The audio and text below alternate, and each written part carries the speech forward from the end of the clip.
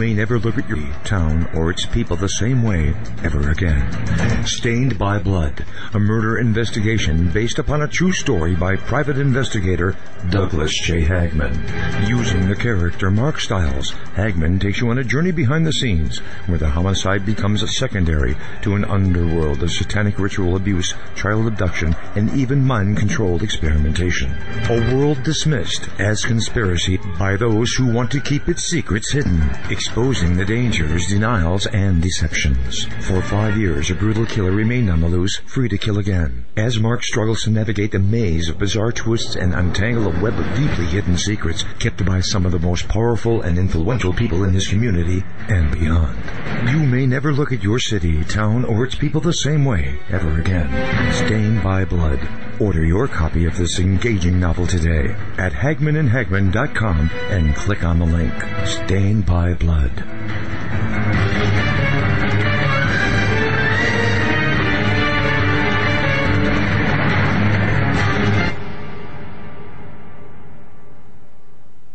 And ladies and gentlemen of the jury, the prosecution is not going to get that man today. No. Because I'm going to get him!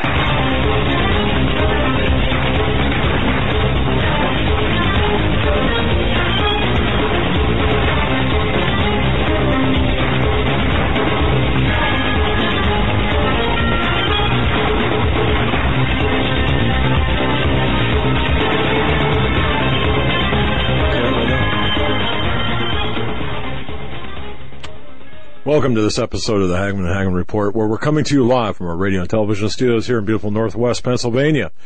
Folks, we broadcast live every weeknight. That's Monday through Friday from 7 to 10 p.m. Eastern, right here on the Global Star Radio Network. Proud to be a part of the Global Star Radio Network. Very proud to be part of that. And, of course, we're simulcast on Blog Talk Radio, BTR. You can watch us live by archive on YouTube right there. And in case you're wondering, I can see us. That's a good thing, right? Don't forget, we have got two separate websites. One for the show, which is HagmannandHagmann.com, and the other for news, information, show prep. That's HagmannReport.com. Please bookmark both. Portions of tonight's broadcast brought to you by our own Hagmann store. That's right, HagmannReportStore.com. That's HagmannReportStore.com. Folks who have ordered from the store, shipments have all gone out. And in fact, I packed many myself, actually. Put a few love notes in a couple. That's right. I did. Asked my wife to put a little lipstick on the mug there. No, I'm kidding, of course. But, it's all gone out. Folks, we dig deep into topics that corporate mass media won't. They'll never do. We got a good show for you lined up tonight. I'm going to take the first few minutes, but before I do, I'm bring on Joe. How you doing? Doing all right. Had a good weekend. Good. It was nice here up in northern Pennsylvania. No, it wasn't. It was hailing yesterday. Yeah, it did hail yesterday, but today it's nice and sunny and in the 60s. So I'm going to take off. All right. Yeah. And enjoy the last few hours of daylight we have and the sunset. Yeah, go ahead. The beautiful peninsula. You might want to just steer clear because I have a feeling I might be animated here. Yeah, that's what you were saying. I'm going to stick around and see the show. All right. Well, here's a warning to all you listeners, all you viewers. If you've got young children in the room, you might want to ask them to leave. Okay, I'm leaving. All right. I'm not going to tell you again. Fired up, and I don't know why. I could tell you why. Okay. And folks, we have a great lineup of shows planned for you this week. As my father's preparing to lose his vocal cords. We have Gregg Jackson's going to be joining us in hour number 2 tonight, and he's going to be talking about the transgender issue. Yes, he is. And this is going to be a theme this week. We're going to have Pastor Flip Benham on tomorrow. He is going to be on the first 2 hours before Stan. He will be talking and addressing this transgender issue as well. Then on Wednesday, we're going to have open phone lines on our open phone line Wednesdays, and we want you guys to call in. It's going to be the last half of the show. Yeah, last half of the show. Thursday, Steve Quayle and Tom Horn. Folks, remember to keep Tom in your prayers. His mother recently passed away. Yep. And he'll be joining us Thursday. And then Ted Broder will be with us Friday. So we got a full week lined up. Today's the show, this hour, and Wednesday, first hour, is our venting time. Our time. Well, yeah, and just to let everyone know, pretty much, and I saw someone asking about where the store is, HagmannReportStore.com. That's HagmannReportStore.com. You know, my dad made me purchase an item from the store this weekend. I did, because we were getting messages that the order was canceled, and it was just weird. But no, and it went through fine. I had no problems. Yeah. And folks, we're trying to work out the shipping. I mean, the shipping is what it is. Okay, frankly, we're not padding the shipping at all. It's just what it is. I went to the post office with you today. Yeah, saw that myself. Dragging bins stuff. Anyway, so. But thank you for all who support us and support our show. And again, now as more people are coming in, I just want to warn everyone, here the next 15 minutes, you might want to take your children away from the radio. And if you're a mealy-mouthed, spineless Christian, easily offended, you too might want to turn this broadcast off for the next 15 minutes. Because I'm coming after you. Coming after you. All right. I don't know. Did I give him enough time to leave? No, I'm here. Hey, tomorrow we're going to be on Paul Begley's show. Right? Yeah, we're going to be on Pastor Paul Begley's show from 1 to 3. The Coming Apocalypse on Blog Talk Radio. PaulBegleyProphecy.com is his website. Paul Begley 34 is the YouTube. And we will be live with him tomorrow. And he'll be on our show within the next Are we going to be on video or just audio? No, probably audio. But he does video streaming. That's directly from his website. All right. The video streaming. All right. Sounds good. Well, all right. Here's my message. And ladies and gentlemen of the jury, I come before you. I spent a good portion this weekend speaking with a number of people, also doing a lot of research on all the issues that are very pressing for today. And I got to tell you, there's so many of them.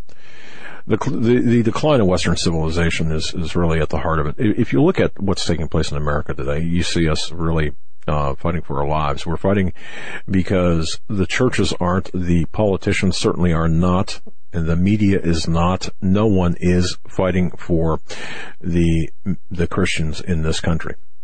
The Christians are seemingly divided into a couple of camps. Forgetting about the I'm forgetting about the rapture, or just put that aside for a moment. Although I do believe that anyone who believes in a pre-trib rapture is setting themselves and others up for problems. And I say that because if you believe so strongly in a pre-trib rapture and it doesn't happen, and your faith is shaken and the faith of others is shaken, then I think you've got a problem. But that's just my personal opinion. I'm not here to talk about the rapture.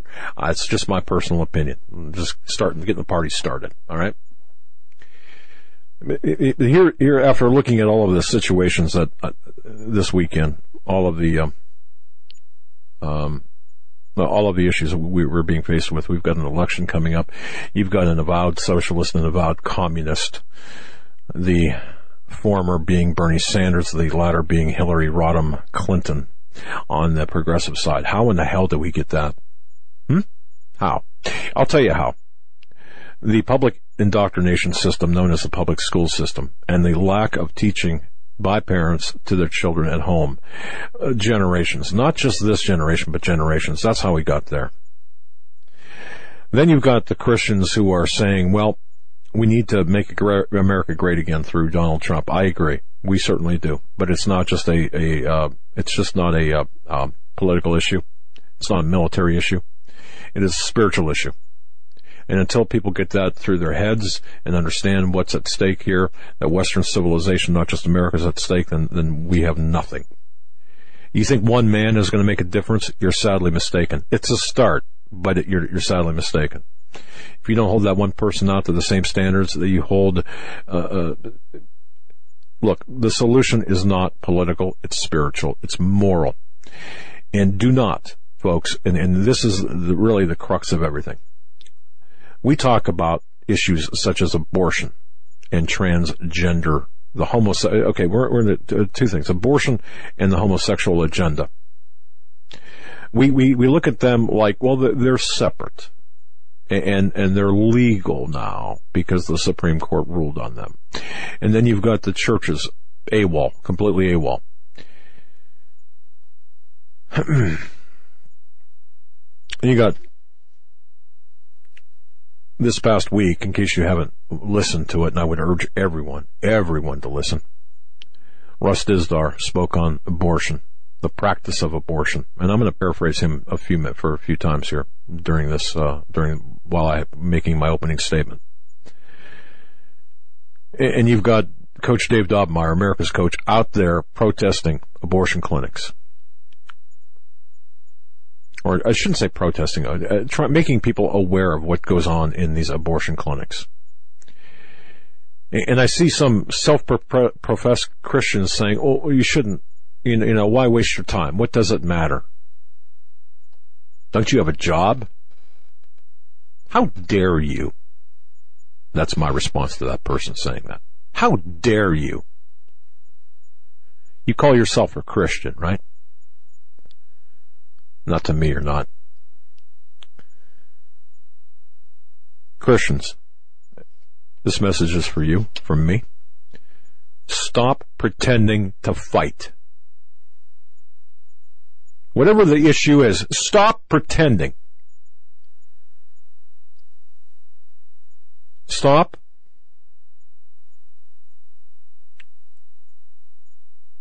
being a hostage. Stop having this Stockholm syndrome, will you? Stop bowing down on the altar of political correctness for the sake of tolerance. Make a stand.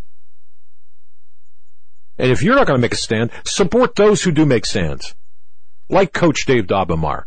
Like Russ Dizdar. And Russ Dizdar last week had just a fantastic program about how abortion ties into satanic ritual abuse, child human sacrificing. And if you don't understand, ladies and gentlemen, that this is a problem in this country and throughout the entire world, then I don't know.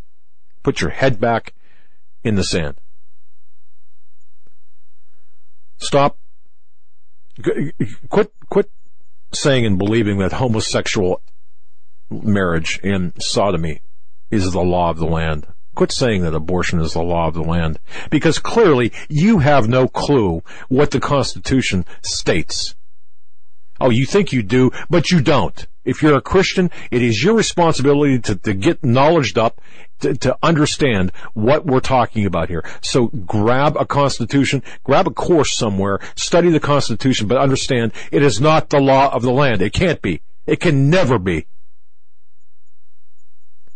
With respect to abortion, with respect to homosexuality, let me explain something to you. These are not isolated agendas. These are not little distractions. I saw one person on a forum write, it's a distraction. Oh, Clinton's criminality is what we need to focus on. Everything else is a distraction. Give me a break. You clearly don't understand what you're talking about. And we got too many people mouthing off that have no clue what they're talking about. I got an email this weekend. Somebody wrote a blog post. And I'm not going to even name this despicable individual's name, this blog post. Because I certainly wouldn't want to give this individual the credit or the embarrassment of this intellectual shallowness. I'm citing a program I did back in April. Okay. Or August, I guess it was. I don't know. David Deleden, the CEO of the tax-exempt charity for Center for Medical Progress, under his false identity, or Robert Sarkis, working for a fraudulent company, Biomax Procurement Services. This so-called self-professed Christian woman, I think, although she's probably, I don't know. I don't want to say. I don't know for sure. I certainly would have to check biologically to make sure. Writes that the main problem with abortion in America is that a morally abhorrent practice has been legalized. Well, number one, you could tell that this person is absolutely clueless with respect to the Constitution. All right. See, the homosexual agenda, the abortion agenda, they're tied together at the hip, and they are a full frontal assault against the Judeo-Christian ethic of this country and of the West. I want everyone to understand that. These are not small issues. The bathroom issue was never about bathrooms. Abortion was never about the life of the mother. It was never about my body, my choice. Never. And the idiots, the moral degenerates such as Samantha Bee and Patton Oswalt, who think that they're so funny, and you got this studio audience that laughs and laughs at their conception deception. And if you don't know what I'm talking about, good. Really? That's the problem, see. It's an attack on our faith, it's an attack on our culture, and it's an attack on men, and it certainly is an attack against women, and it is the wholesale butchery, ultimately, of the children that are yet to be born. And the very people who would say Auschwitz was the problem, was a crime, criminal activity, and would never be okay with Auschwitz, they're okay with abortion because it's so-called legal in the United States. Since when did the wholesale murder of children at 6 months, 8 months in the womb become legal? Oh, Roe v. Wade. No. That's a Supreme Court opinion. If you want to base opinions on legality, if you want to base Supreme Court opinions on the Constitution or on what's really legal, then let's talk about Dred Scott, shall we? You see, you're brainwashed. And people that write blog posts like this idiot, this moron, this intellectually, morally, the so-called Christian, by the way, who has more of a problem, has more of a problem. And here's what's got me riled up. Because she doesn't. Because I could care less about her. You see, people like this, to me, I could scrape off my shoe. I don't care. These people are people like her. They're dog doo-doo. But here's the problem, folks. It's the pervasive attitude of the Christians in America who agree or think like this person. That's the problem. That's the problem. Who find more fault with somebody like me or somebody like David Daleiden. Who find more fault with them because they're, a journalist breaking journalistic laws by saying they're someone who's they're not, or more fault with me saying that posing as an undercover operative in an operation, finding more fault with people like us than the act itself, and then showing clearly a shallow or a wrong no understanding whatsoever of the United States Constitution, even though she proclaims to have some sort of higher education. She's got nothing. And neither do the people that think like her. Because here's that issue, and I would urge everyone to listen to the series done by Russ Dizdar last week. Because see, as abortion is right now, and homosexual sodomite marriage is, there is no such thing, but as sodomy is right now, this is an attack on us. This is the front. This is a battlefront of the war we're facing, and until people understand that, then you don't understand nothing. As in the days of Noah, these are the days of Noah. This shows it right here. These are the days of Noah. Abortion. And in the back of your mind, just think about Samantha Bee and Patton Oswalt yucking it up about the conception deception, and about saying, well, gee whiz, it's, abortion, it's, my body, my choice, and abortion doesn't, they were actually, if you didn't see it, please don't even give them the opportunity to allow them to get in your head. But the bottom line is they were saying, well, geez, fake clinics, for example, offer women a choice. They're disguising as abortion clinics or as, women's clinics, but really they're trying to save the baby, and that's terrible because they're just, you know what they're doing? That's terrible. They're misrepresenting themselves. It's a magic show. No, I'll tell you what it is. It's a morally degenerate people who listen and laugh at this whole thing. Here's what they're not telling you, and this is what Russ got into. You see, my body, my choice. If it's inconvenient to have a child, let's have an abortion. Everything, all these words are so sanitized and sterilized today. There are 3 abortion classifications. You got surgical abortion, you got medical abortion, you got chemical abortion. Let me explain this to you. And again, if you've got the young children in the room, I would recommend getting them out of the room. The abortions involve invasive procedure. Major types of surgical abortions include suction aspiration. Here's how they do it. And I want everyone to listen to this. And especially that idiot, that moral degenerate, that holier-than-thou ankle-biting Christian that wrote the blog post, and people that think like her. I want you to get this. Because if you can find more fault with David DeLeaton, the investigator who uncovered the mass slaughter, at Planned Parenthood, if you find more fault with people like that, the people who uncover, then you have a serious problem. And to me, you are no Christian, so shut the hell up. Because here, let me explain what the abortion procedure is. See, suction aspiration. This is most often used. It's used in the first trimester, during the first 3 months. Don't forget, after 8 days, you can see the formation of a life form of a human being. Anyway, the abortion inserts a suction tube similar to a vacuum hose with an extremely sharp end into the mother's womb.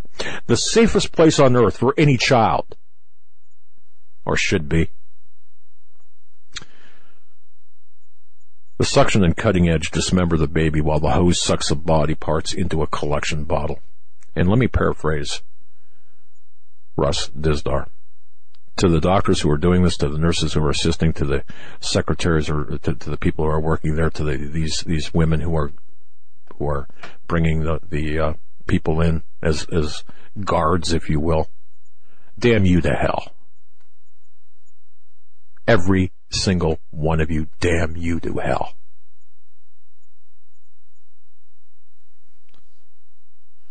Second method is dilation and cutterage. It's D&C.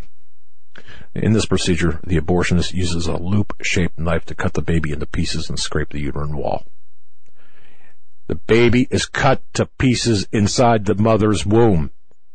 And you see, the baby's body parts are then removed and checked to make sure that no pieces are left in the mother's womb. So the doctor, the abortionist, the nurse, they count the arms to make sure they got 2 arms and 2 legs and a heart and a head. You understand this?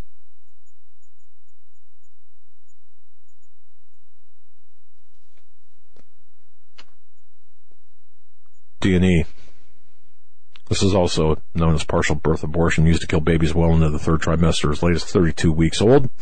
The abortionist reaches into the mother's womb, grabs the baby's feet with a forceps, and pulls the baby out of the mother except for the head. The abortionist then jams a pair of scissors into the back of the baby's head, spreads the scissors apart to make a hole into the baby's skull. He then removes the scissors and sticks a suction tube into the skull to suck the baby's brains out.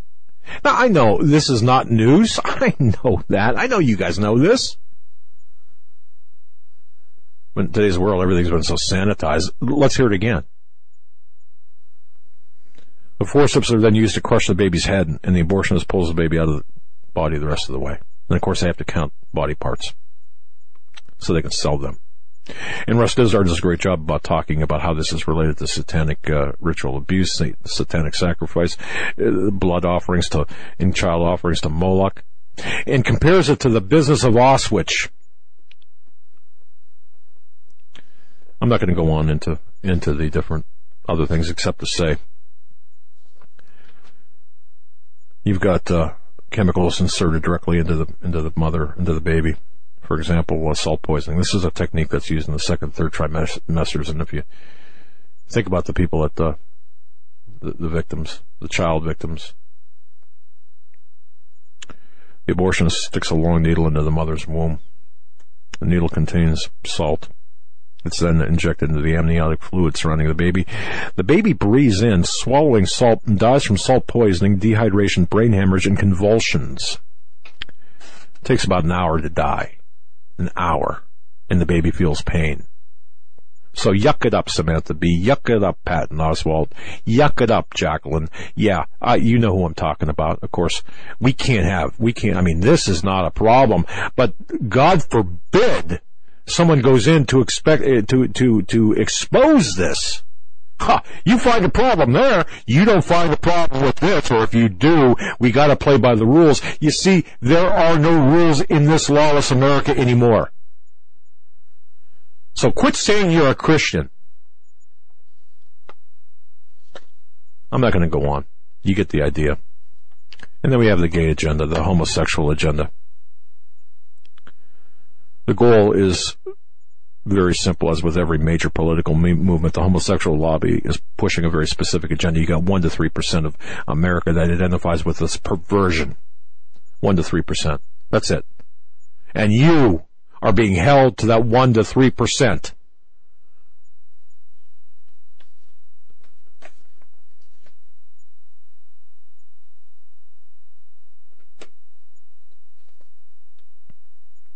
Their objective is to radically redefine our foundational institutions, our fundamental institutions, and to assail legitimate marriage, to destroy the nuclear family, the God's natural design for a family, for human sexuality, to pervert everything, to ultimately to act on their perversions. That's what this is all about. But at its epicenter is to destroy the nuclear family. The plan of attack is what we're seeing right now. It is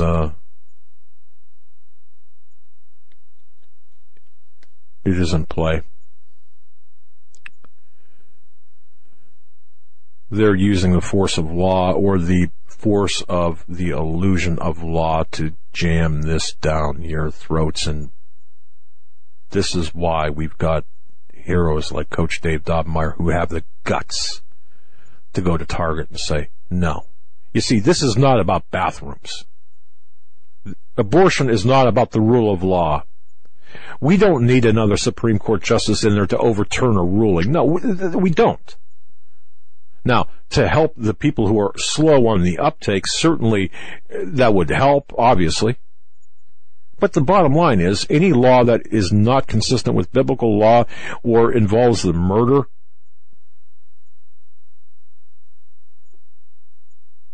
or perversion, sexual perversion, is no law at all. But see, through the illusion of the force of law, and through hate crimes legislation, the so-called Employment Non-Discrimination Act and all these other government-imposed sanctions, same-sex marriage, they're changing our language, they're changing the regulations, saying it's applicable as law is, when in fact it's not. But see, at the issue with both the abortion agenda and the homosexual agenda is to destroy Western civilization. And to make it such, the bigger picture is to make it such that we, as Christians, we've rolled over so much. We've accepted our fate so much. We've become fatalistic so much. We've adhered to this Stockholm syndrome so much. We've been brainwashed so much. We've been apathetic so long. We're an easy mark. Easy. And I just want to say this. If you don't want to listen to what I'm saying, then leave. Then turn this off. And I know people will turn this off. And I'm okay with that. Well, I was talking earlier today with John Robertson, who's going to be coming on with Flip tomorrow, just to do an opening with him. And we were talking about this, and we were talking about, the Alice Bailey's 10-point plan, in which I think I read it on air about 2 weeks ago, where it talks about, a few of the 10 points is one, make abortion easy. Another one is to abolish the family unit through homosexuality and abortion. And if we take a lesson from history, from the Republic, the Roman Republic, what part of their decline was caused by is what we see here in this country. Higher taxes, taking public money for bread and circus, undermining the dignity and sanctity of the home through the decaying of religion. Not only that, but with the introduction of sexual perversion and immigration into the government of people who were not and did not have allegiance to the Roman government. The same exact things we see today. Exactly. That's not even including abortion. But see, we are looking at, the perversion of sodomy. We're looking as a human perversion. It is not the law of the West. It is not the law of the United States, I should say. I don't know about other constitutions, but you're exactly right. This is an ancient perversion that goes back to the days of Noah, the worshiping of the pagan gods.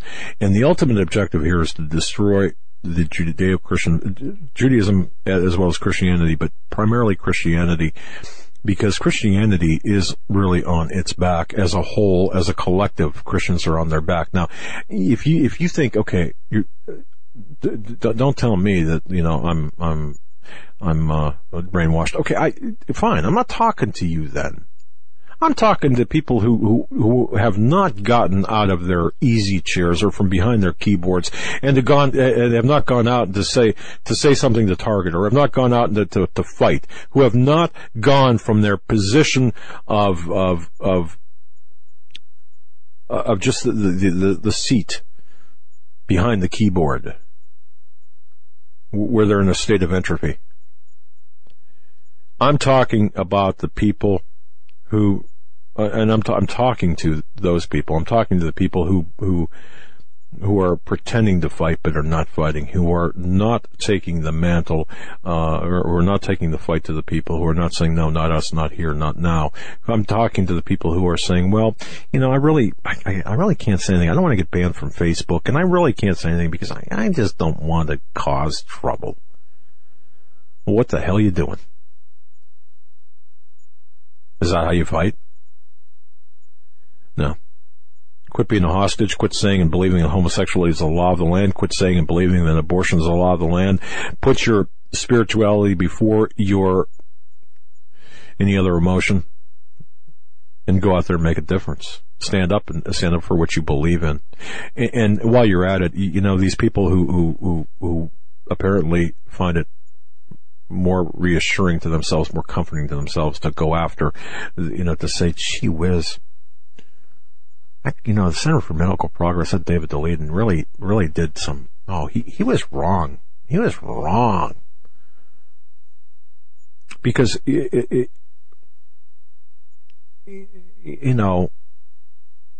shouldn't really have pretended to be someone else. That's so unchristian-like. Really? That's what that's what you're pissed off about? That's it?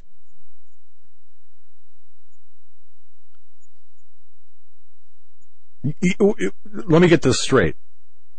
You and people like you don't have a problem with sucking the brains sucking the brains out of an unborn child who can feel pain, or burning the skin off with a salt solution while the baby takes an hour to die. And this guy goes out to expose it through videotape, and you're pissed off at this guy? And you call yourself a Christian? Your brand of Christianity is something I want to have nothing to do with. And most assuredly you. And you might say, well, wait a second. Why are you so hacked off right now? It's Monday. Yeah, well, no. You know what? Here's why I'm mad. Because you see, the fight has been engaged. We are on the battle lines. We are being harassed.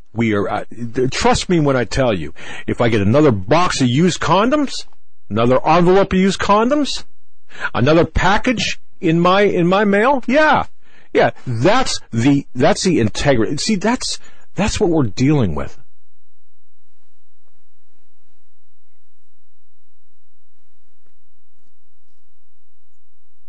We're dealing with people who say, well, we can't have this, and call our sponsors and say, you know something? We don't want you to talk about Christianity. Well, at least not this kind of Christianity. You can go ahead and talk about positive Christianity, but don't you dare talk about sodomy, and don't you dare talk about abortion. You see, this is all coming together now. And I got an email saying, well, you're being awful, how they put it? You're being awful hypocritical because you're urging Christians to boycott Target, but you, when people are trying to boycott you think that's wrong. Yeah, I do. They're two separate issues. I'm not trying to go in the girls' bathroom at Target, and I'm not saying it's okay. That's how it's different. Don't do that. Don't do that. Save yourself. Save your breath. But you see, it's programs like this and others, whether it be Dave Hodges or Alex Jones or others. And have you noticed a change in the way alternative media is going? Do you know why alternative media is changing? Why people are trying to be self-sufficient? Because we're losing the support of advertisers. We're losing the support of a lot of people who say, hey, you know what? I don't want to cause any trouble. I don't want to be a part of it. And they're walking away.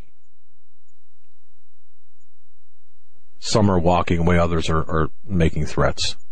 And see, that's where we're at today. We have this moral and spiritual bankruptcy, along with this intellectual bankruptcy like I have never seen in my life.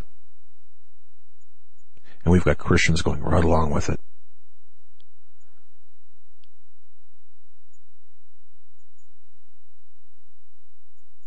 By the way, for those who don't believe, the boycotts work.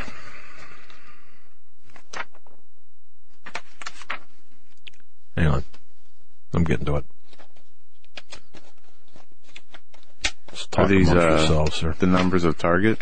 They're down $4 billion in the last 32 days. $2.5 billion, then $2 billion after that. After Coach Dave's original video, the first week, they were down in their stock futures $2.5 billion. And then last week, the owner of Target doubled down on CNBC, I believe it was, on the financial one of the financial shows, and doubled down. And another $2 billion was lost in stock value. Praise God, and thank you, Coach Dave Daubenmire. Thank you, Breitbart, for making that go viral. Thank you, Coach Daubenmire. See, that wouldn't have gone viral had Coach Dave Daubenmire not been out there. How many people were with Coach Dave? One, his daughter. One, yeah. Two, I think. Maybe was holding the camera. Yeah. Right? Two. And Coach Dave. Some people have jobs, I get that. I understand that, 100%. I get it. But that doesn't preclude you from doing the same thing. Doesn't preclude us from doing the same thing. We're doing what we can. But see, people think that what we're doing right now, the homosexuality, the transgender, the perversion, is unrelated to current events. It is dead on related, tied at the hip. They believe that abortion has nothing to do with current events. It most certainly is. We are under the judgment of God as a nation and as a people. And you see, no one in the church really wants, well, the church is basically AWOL. The church, there are exceptions, please. But I'm just going to tell you right now, you might think that this is all just a bunch of bluster and all for naught and all just for show. It's not. But when programs like this and this program, when we lose funding, when we are cited for hate speech, I guess you can listen to, reruns of the old Dragnet series on the radio or whatever old-time radio show you want to listen to. It's coming.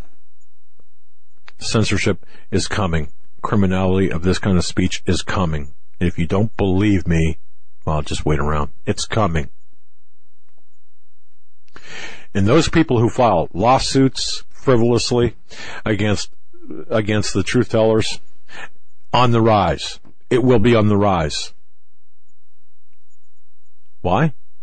Oh. It's easy to bankrupt someone that way. Doesn't matter. It's frivolous. Don't matter. We're just going to bankrupt them. Because regardless how stupid it is, how baseless it is, you still got to fight. It's coming.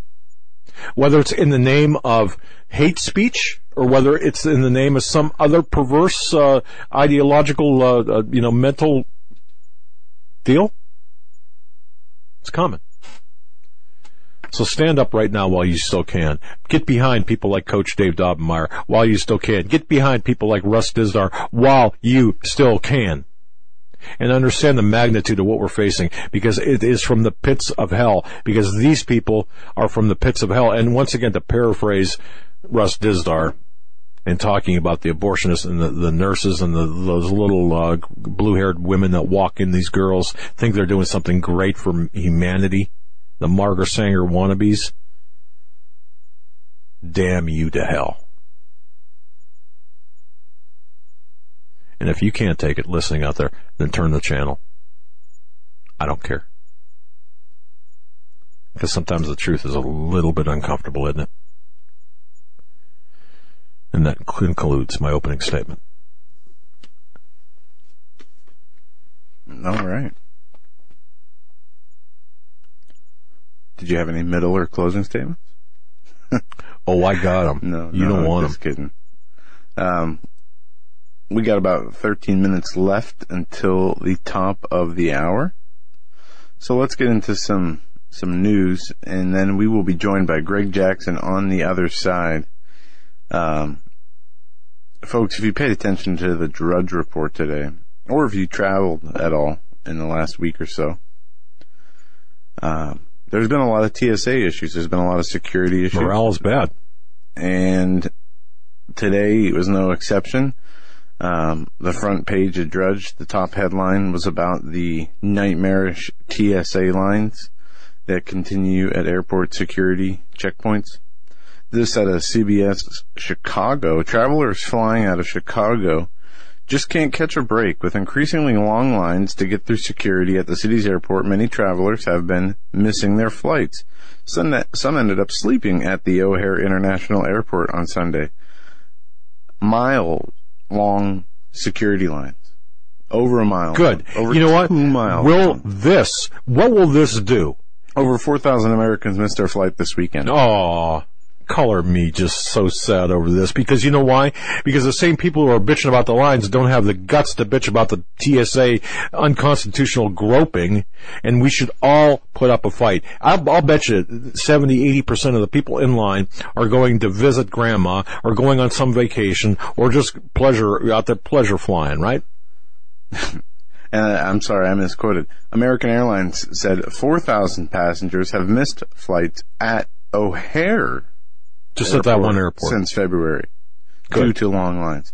The TSA has blamed the long waits at security on a shortage of screeners, and also the airlines have blamed passengers. Wait a second. These agents were standing around cracking jokes, for crying out loud. Yep.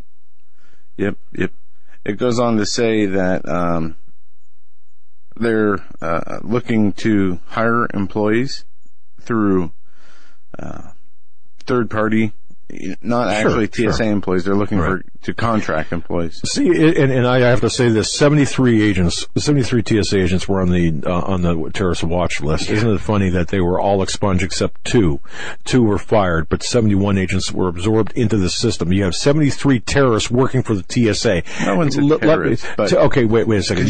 Terrorist suspects. Because you can get on that list. Okay, let me rephrase that. But You've got 73 people on the terrorist watch list working for the TSA. You've got a lack of vetting and a lack of screening. You've got this entire insane, unconstitutional, anti-Fourth, Fifth, 14th Amendment grab at the airport. All right, it is Second Amendment. I mean, I don't know all the amendments. You understand how insane this is, and people are bitching about the fact that they can't get to their flights. I'm sorry for the language, but you know what? If you would complain, if you would take your anger, take your focus, take that oh, I missed my flight and I'm angry. Well, you know what? Understand what the problem is. The problem is each one of us who flies and who says we are going to put $1 in the pocket of United or American or whatever airline it is. No, we have to vote with our feet, say I'm not going to fly until you get these jackbooted thugs out of the airport, and that's the only way we can do it. We did it one time.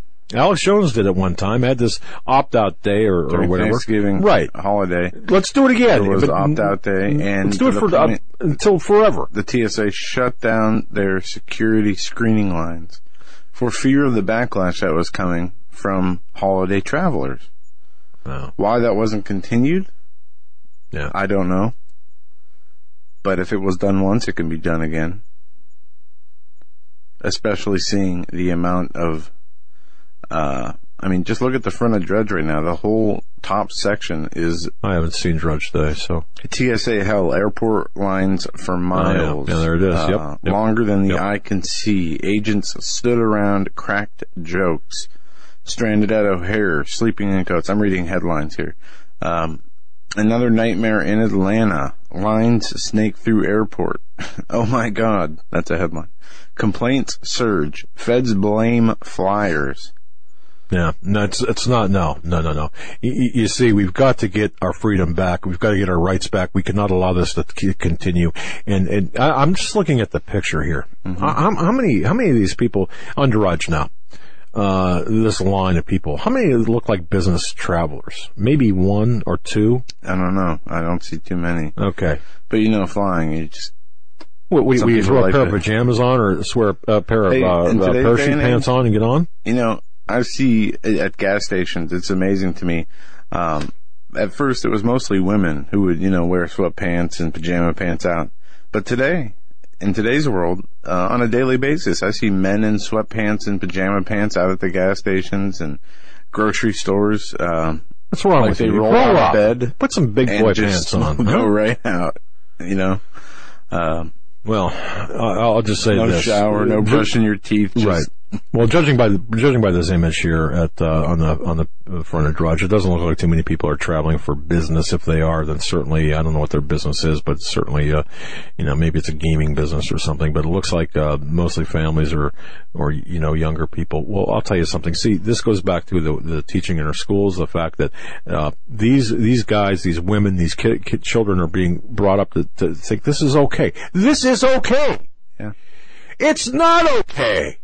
And when are we going to put our foot down and stop being stop rolling over for these people? Oh, we got to turn the other cheek. No, we don't. I'm not turning any cheek, butt cheek or face cheek. Remember, I told you, and this is not. This does not have to do with the traveling issue. This does not have to do with the TSA. But we talked about a gay pastor who got a cake from a Whole Foods that said something, had a message along the lines of love wins, or I don't remember the initial message, but in Austin there was a man, a pastor, a homosexual pastor, who said an employee at Whole Foods wrote a homophobic slur on a cake. Well, he has now withdrawn his lawsuit from Whole Foods and said the company has done nothing wrong. Jordan Brown made the initial allegations more than 3 weeks ago. The openly gay pastor said at the time that he ordered a cake with the phrase "love wins" on it, and instead got a cake with the phrase that said "love wins" and then a homophobic slur underneath it. And I told you back then that they released and reviewed the security footage, and there was no Tell me what the homophobic slur was. Tell me. It was a 3-letter word starting with an F. The common phrase "fag." I'm sorry. Yes. No, I'm not sorry, because actually they call themselves that as well. Well, Whole Foods has now dropped their countersuit after the truth has come to light, according to a statement from the company. Brown said in a statement Monday morning he was wrong to pursue this matter and use the media to perpetrate his story. He went on to give an apology to Whole Foods and to the LGBT community. But what gets me here is Whole Foods withdrawing their countersuit. Because in today's day and age, people believe what they hear at face value. I know, but I'm twitching here. Did you say homosexual pastor? You didn't say that, I did. Did you? Yes, I did. His name... How does that work? Jordan Brown, a homosexual pastor. Okay, homosexual... An openly gay pastor. Let me write this Jordan down. Brown. Let me write this down here. I gotta write this down. Because I'm not sure I believe you. Anyway, Brown represented... Pastor for what church? That is not listed here. No. Does he use the Queen James Version of the Bible or King James Version? I don't know. That's, when this story first came out, that was one thing that really caught my attention, was that this was a homosexual pastor. So here you have a pastor who's openly homosexual, who is now admitted to lying about being a victim of a perceived hate crime based on their sexual... But also take notice that, so a couple of elements here that you're going to gloss over, which is fine because that's not part of the story. But number one, everyone should hear those words, homosexual pastor, and automatically red flag should go up. Also, understand love wins, hashtag love wins. All of these trite little phrases, you understand, are not... these are programming. This is neuro-linguistic programming, folks. We talk about neuro-linguistic programming all of the time. That's what this is. Look at Bruce Jenner and the transformation that he's had. Now wanting to de-transform, saying that it is morally wrong for him to pursue a lesbian relationship. Wait a minute. You all right? I can't even say. Okay, Bruce Jenner's a man, right? Who? Well, wait a minute. Still I think what's who said that his Christian belief is making him unable to pursue a lesbian relationship. So this is nothing more than an exercise in sadomasochistic exercise, basically in mutilation, genital mutilation. Well, he didn't get mutilated. He didn't have that operation. So if he goes back, boobies? I don't know. But it's so confusing to me because if he's a man, if he's a guy, which he was born a guy, he still has his guy parts, and he pursues a relationship as Caitlyn, it's a lesbian relationship. But if he degenderizes and is a guy again, as he always was, and pursues a normal relationship, I don't see. Well, let's call it for what it is. It's mental illness. That's all this is.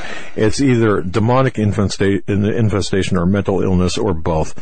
It's nothing any level-headed person would ever think or do. No, it's very confusing, and you either got the right chromosomes or you don't when you're born with it. Well, see. Rumor has it that somewhere in Hattiesburg, a woman walked into a bathroom and was mistaken as a tranny in a Walmart bathroom. I think I know that person. Are you being mean now? No. Connecticut. Oh, it's Connecticut. I'm sorry. It could happen down there. See, a Connecticut woman says she was harassed in Walmart bathroom after a customer mistook her as transgender. Did you ever see the Saturday Night movie or Saturday Night show during the 90s or 2000s? Pat, that character Pat. You couldn't tell whether it was a male or female. Remember that? Sort of, yeah. Yeah. All right. So anyway, sorry, I kind of veered off on that. But all right, go ahead. Well, no, we're up against the top of the hour break, and ending the story on the gay Austin pastor who dropped the lawsuit over the cake. This is what's confusing to me. He made a statement Monday morning, said he was sorry and wrong to pursue this matter and use the media to perpetuate this story. But it's a story he made up. And just like Jenner. Go figure. Like you said, the neuro-linguistic programming. Yeah. All this attention to Jenner during this sex change stuff. All this attention on this pastor who was a victim of a hate crime of Whole Foods. They come and they change their story, but the damage has been done. Oh, yeah. Yeah, see, and the damage will continue to be done in issues like this. We're going to be right back with Gregg Jackson. Yep, Gregg Jackson.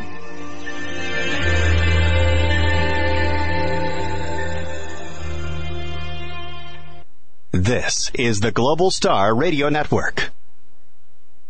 Look at your city, town, or its people the same way ever again. Stained by Blood, a murder investigation based upon a true story by private investigator Douglas J. Hagmann.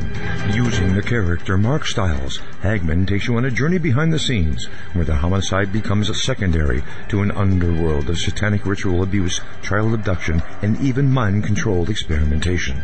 A world dismissed as conspiracy by those who want to keep its secrets hidden, exposing the dangers, denials, and deceptions. For 5 years, a brutal killer remained on the loose, free to kill again. As Mark struggles to navigate the maze of bizarre twists and untangle a web of deeply hidden secrets kept by some of the most powerful and influential people in his community and beyond. You may never look at your city, town, or its people the same way ever again. Stained by Blood.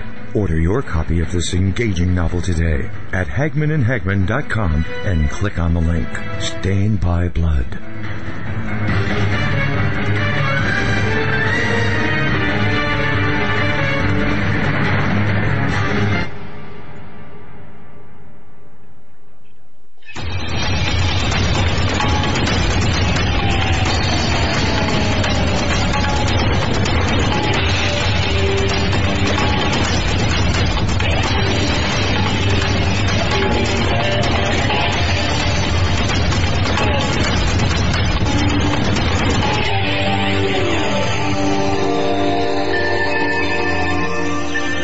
And welcome back, ladies and gentlemen, to this edition of the Hagmann and Hagmann Report. Joe and I here, of course, manning the helm. Folks, don't forget to check out our store, HagmannReportStore.com. We celebrated our grand opening last week. All purchases right now, of course, you can make your purchases. It's secured. We have a security certificate there, so you can. That'll come in handy as soon as, well, if you want to use your credit cards via PayPal, you can do that, and credit cards will be accepted here shortly, but, just some fun things, actually. Some fun things. You gotta read the program, or the, item descriptions. HagmannReportStore.com. This hour, this week, I want to make sure everyone knows. Now, tomorrow, the first part of the program, Flip Benham is going to be coming on. John Robertson talking about the larger issue of what we're talking about today a little bit, and then Wednesday, or Thursday, we're going to have Steve Quayle and Tom Horn. Yeah, I talked to Steve this past weekend. He's on the Jim Baker Show. Steve Quayle and Tom Horn, Steve Quayle and Pastor David Langford are on today, tomorrow, and possibly Wednesday. And if you go to Steve Quayle's YouTube site. Yeah, there you go. There was I saw a quick video of actually what you and me watched on TV last Thursday, where Pastor Langford was talking about the pits. Yeah. There's a couple of YouTube clips from the Jim Baker Show on Steve's YouTube site. And Gary Haven was on before that talking about Amerigeddon. And folks, Amerigeddon, the film, we had a pre-release sent to us. We watched it. It was a great film. It talks about, really depicts the sociological and psychological aspects of an EMP and how important planning is and how important, not just planning, but, knowing your surroundings. And as we get further down, and I'm going to turn it over to you, Joe, in a second, but I just want to make sure people know this. We could talk about the economy today. But what's there to talk about? It's a house of cards. When's it going to stop? When is the house of cards going to fall? We don't know. But if your money is in the bank, get it out of the bank. Keep enough in there to pay your bills, but get your money out of the bank. Put it in hard assets. Keep some cash on hand. If you're in a 401k, get it out of there. Really? I mean, again, we're in a house of cards. We can talk about the military aspects of things. How the military is down to the lowest levels since World War II. You think that's by accident? No, it's by design. Why? Because we're trying to cut back no. We're being captured from within. Because we have communists, we've got communists, Fabian socialists, and really Luciferians within our government. We're a captured operation. If you don't understand that, then you really don't understand anything. And part and parcel to this is the attack on the morality, which we're really focusing on tonight. The attack on the nuclear family, the attack on mom and dad, the attack on our children, and how all of what we're talking about relates to human trafficking, how all that we're talking about with respect to abortion relates to satanic ritual abuse and child sacrifice. Don't for a minute think that the demons are not rejoicing and that Satan's not rejoicing that we have children being sacrificed at the altar of political correctness, with instead of them being burned on the altar of Moloch, they're being burned by saline solutions by these despicable human beings that call themselves doctors in these abortuaries, in these charnel houses. And Christians are rolling over and saying, "No, yeah, it's legal. It's legal." No, it's not. With that, Greg, take it away, because I'm starting to get, blood vessel up here. No, you're doing great, Doug and Joe. Thank you for having me on here. Especially, I was on with you guys last week, and I so appreciate always the opportunity to come on to your show whenever I have the opportunity to redeem the time. And I will say today I am sad. Today, I know Pastor Langford and Steve Quayle last week talked about tears. I'm lamenting when I look at how fast and furious the evil that is taking this country over in virtually every area of society. We're just being bombarded. It's like the gates of hell are just opening up. And I will admit to you guys that this weekend I was saddened, obviously, about the Friday the 13th declaration or proclamation or directive from the White House that has nothing to do with transgenders, by the way, but that directive that the Obama administration and his criminal cabal that runs the Attorney General's office sent out to all 50 states essentially said that if public schools don't allow males to pee and poop and change right alongside girls in girls' restrooms and in girls' locker rooms, then they will be in violation of Title IX, which has nothing to do with bathroom usage by people who are sexually confused. Title IX is nothing. You're right. Title IX, anyone who falls for that has no idea what they're talking about, or they're trying to pull the wool over our eyes. Yeah, it's a straw man. It's a diversion. It has nothing to do with what is really going on here. And so essentially the Obama administration, who, is essentially, unlike most lame duck presidents, Doug and Joe, who, what do they do in their last year? They play a lot of golf.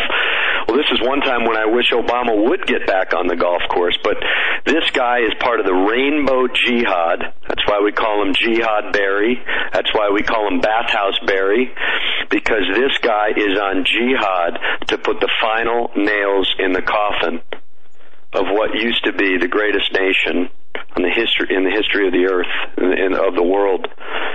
And he, from day one, has been on jihad to destroy America. Of course, it's not just Barry Obama. It's all of the people in his administration and it's his globalist handlers.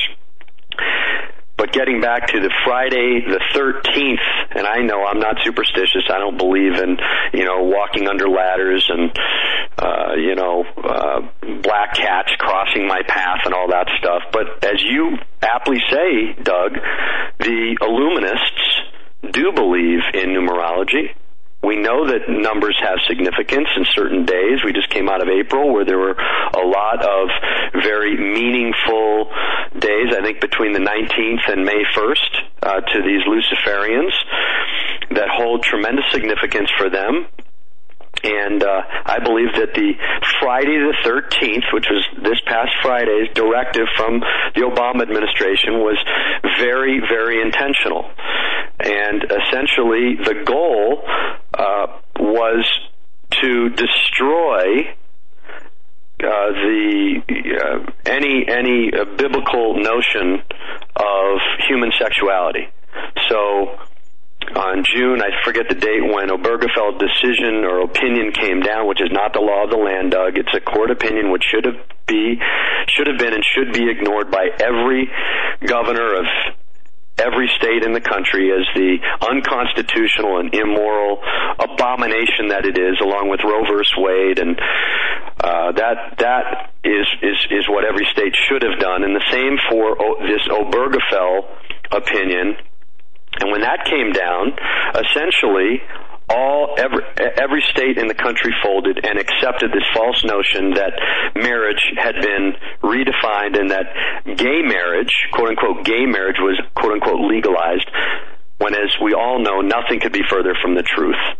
Because any law contrary to God's law is no law at all. Courts don't make law. Only legislators make law. And even if the Congress had redefined or attempted to redefine marriage to accommodate same-sex marriage, it would still be immoral, unconstitutional, and illegal, because any law or court opinion contrary to the divinely revealed Word of God is no law at all. And that's not coming from Gregg Jackson. That is coming from the Founding Fathers, from Blackstone, from Martin Luther King, from St. Augustine, from St. Aquinas, from Lex Rex, to Samuel Rutherford. This used to be common knowledge way back when, before people started communicating in 120-letter texts as their primary form of communication, when people spent more than 5 minutes reading an article, trying to digest it. And so we were told, Joe and Doug, that when prayer in the Bible was taken out in 1963, it's not that big of a deal. Your kids are still going to be able to go to church. They're still going to be able to pray over their food. And then condoms were put on cucumbers, and then witchcraft began to be taught. The 8 pillars of Islam recently recited in our public schools, and parents said, it's not a big deal. Johnny goes to Sunday school, and he's a good Christian, and we pay taxes after all. That's where our property taxes go, to pay for our public school. And then, they told Coach Dave that he couldn't pray with his football team down on the field. And for 2 years, he fought the ACLU as they sued him. And by the way, not one pastor called him in that entire 2-year period of time to come to his defense. And then we were told that, there's going to be these LGBTQ whatever clubs at school, and they're going to be, holding their little forums, but your kids don't have to take part in it. But, we are going to celebrate diversity on campus, and there's not going to be any sort of, persecution, or, we have to be tolerant of all sexual orientations. And now, as of Friday the 13th of last week, we're told that your 12-year-old boy or your 9-year-old boy can go and pee and poop and do his business. And by the way, the administrators aren't allowed to ask about their sexual identity. If little Johnny feels like a girl that day and wants to play with his pom-poms and go into the girls' room and shower with the girls with the 13-year-olds, and I'm sorry if I'm being so graphic, but people really need to hear how real this is right now. Because for a long time, people thought, just same-sex marriage. It's only in Massachusetts. It's only in Washington, where those loony liberals live. And, my kids go to Christian school, and, same-sex marriage isn't going to affect my marriage or my business. Yeah, go tell that to the cake makers who were put out of business and have lost everything. I forget their name, the Kleins, in Portland, Oregon. So this is where we're at, Joe and Doug, because right now in all 50 states, and I know that some states are opting out, or the attorney generals are saying we're not going to comply, but here's the bottom line: they'll fold. They'll fold because the rainbow jihadists know that Christians aren't willing to fight. We're just not. We're not willing to fight. Go ahead, guys. Okay, no, I just want to say this to those people listening and to you, Greg. When I was working full time as a licensed investigator, I walked in. I remember this one day clearly. It was one of the first times I walked into Attica Penitentiary. This was, and don't forget, Attica had the riots back in the 70s. The people in Attica, worst of the worst. But I walked in there, and I remember this guard looking at me and saying, just be careful, because this guy is a psychopath. I mean, he was diagnosed as a psychopath, and he went down the list of what this guy was capable of. and what he had done and what his beliefs were even. This is before psychological profiling by the FBI, by any behavioral analysis, at least the formality of it. But here's what gets me. I said all of that just to lay the foundation. I knew going in there who I was talking to and what his agenda was, which was just strictly evil, perverse evil beyond any comprehension. You sit down across the kitchen table from a Christian or a self-professed Christian, Greg. You don't have that. 99% of the time, you don't really know where they stand. I knew what I was getting into when I walked in through the doors of Attica, and I heard the door shut behind me to interview the guy in there. The first time I went in there. But when you talk to Christians, at least there's a lot of them, you don't know. Because they're too wimpy or they're too polluted mentally and spiritually to really form any cohesive stance. And to me, that's sad. And that's very telling of our generation of Christians today. And I'm not talking about our audience, please. I'm not talking about you guys. I'm talking about those people who are refusing to take a stand, or so are so comfortable with their Stockholm syndrome or brainwashed that. All right, I'm done. Go ahead. Hopefully in this hour, and I want to leave your listeners at the end of the hour. And by the way, you got to listen to tomorrow's show with John Robertson and Pastor Flip Benham, because they're going to cover this more in depth. But I do think that there's light at the end of the tunnel, and I think that there's a reason that God is allowing this, and I believe that we as Christians have a tremendous opportunity to be salt and light and not be trampled upon if we are willing to get off of our derrieres and not rest on our blessed assurance, if you guys know what I'm talking about. Because for a lot of Christians, Christianity is, like you say, it's banging out posts on Facebook, sitting on the couch or listening to Hagmann Hagmann or some of these other shows and listening and observing what is going on in the world, but never getting off of the bench and playing your position. And the Lord has called us, if you are a born-again, Bible-believing Christian, He has called you to get off of the bench, to seek His direction in your life and say, Lord, where do you want me to be for such a time as this? Because the bottom line, Joe and Doug, is that as scary and as dark as the times that we're living in are, as I said, every time that I'm on your show, these are some of the most exciting times probably in the history of the world, because I do believe that there's a good chance that we will be alive or are very close to the generation that will see the second coming of our Lord Jesus Christ. And that to me is exciting. And you know what makes me the saddest, guys? What makes me the saddest is like that guy at Attica, right? Like you knew what you were dealing with. But what makes me sad are those who profess to be Christians, profess to have all this authority and power, but they never exercise it. They never get into the game. They just watch. How many, I would love to know yesterday, being Sunday, how many church pastors in America talked about this issue? Cleared their plate and just said, hey, I know that many of you are thinking to yourselves, how should we respond? What should be our response as Christians to the directive that was issued from the White House Friday? And what I fear, Joe and Doug, what I fear is that most pastors didn't talk about it. Why? Because they fear man more than they fear God. They fear that some of their congregants, many of their congregants, send their kids to public schools, and they don't want tithing to go down. They don't want to offend them. They don't want to talk about anything controversial.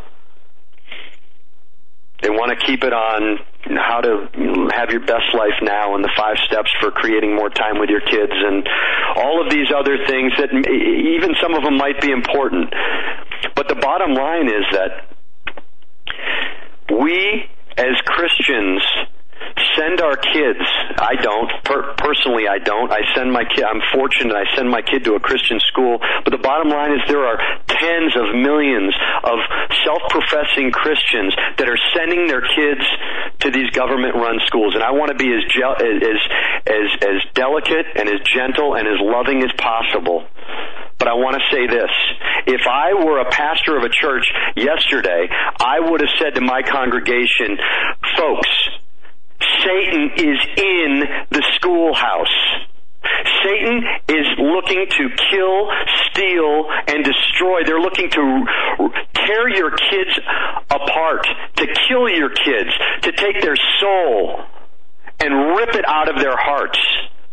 They're looking to send your kids to hell. They're looking to pervert every shred and iota of innocence that your children possess. Because it was Charles Spurgeon who once said famously, when you remove the Holy Scriptures from the schoolhouse, they will become gates to hell. And folks, that's exactly what we're seeing right now. It's, Columbine right down the street from me in Denver, Colorado. We see the school shootings. We see all the mayhem. We see police and armed guards at schoolhouses. We see the fact that in commencement speeches, kids who are valedictorian can talk about anything, but you can't name the name of Jesus, who's the Alpha and the Omega, the creator of the entire universe. We set our watches, our clocks by him, our calendars by him, but you can't say his name. You can talk about anything else, just don't mention the name of Jesus. You can even say God, but don't say Jesus. And folks, if you are sending your children to a public school, I got to tell you, I know it's May, and there's only a couple weeks left for school, but the building is on fire. You don't wait it out a couple more weeks. This is just one man's opinion, Joe and Doug, and I know it's coming across a little bit harsh. And thank you for having me on and letting me share my heart. But if you are sending your kids to public school, you got to get them out of there. Matter of fact, if I had been sending my kid to public school, I would have taken them out a long time ago, because it's the only place in the world where you could send your kids where they're going to be intentionally deprived of hearing God's word or anything about Jesus. It's the only thing that can't be talked about in any public school in America. And maybe there's a couple of exceptions, I don't know. And I'm sure there's some good Christian teachers out there that try to do the right thing. And they try to encourage and allow their students to read the Bible. So I don't want to, paint with too broad of a brush. But I will say this. If you love your kids, you have to realize this is a code blue moral and spiritual crisis. Not only are your kids going and being brainwashed in the religion of humanism, which teaches little Johnny that he's the center of the universe and can do no wrong and everyone's a winner and they come from slime and apes, and that there really is no divinely supreme revealed law or set of ethics. Everything is relative. Truth is relative. If it feels good, do it. Not only are they being taught that, not only are they being trained to be good little communists and good little boys and girls of the New World Order, but now their very innocence, their sexual purity is being violated. Satan is taking off his glove. Obama has taken off his velvet glove, and he's putting it right in your face. And he's saying, you Christians don't scare me. You guys are nothing but blather. You go to church on Sunday, but you send your kids to our little communist indoctrination centers, our Marxist madrasas, and you let us put condoms on cucumbers with them and tell them to experiment with sex and how great homosexuality is. We get to violate their innocence.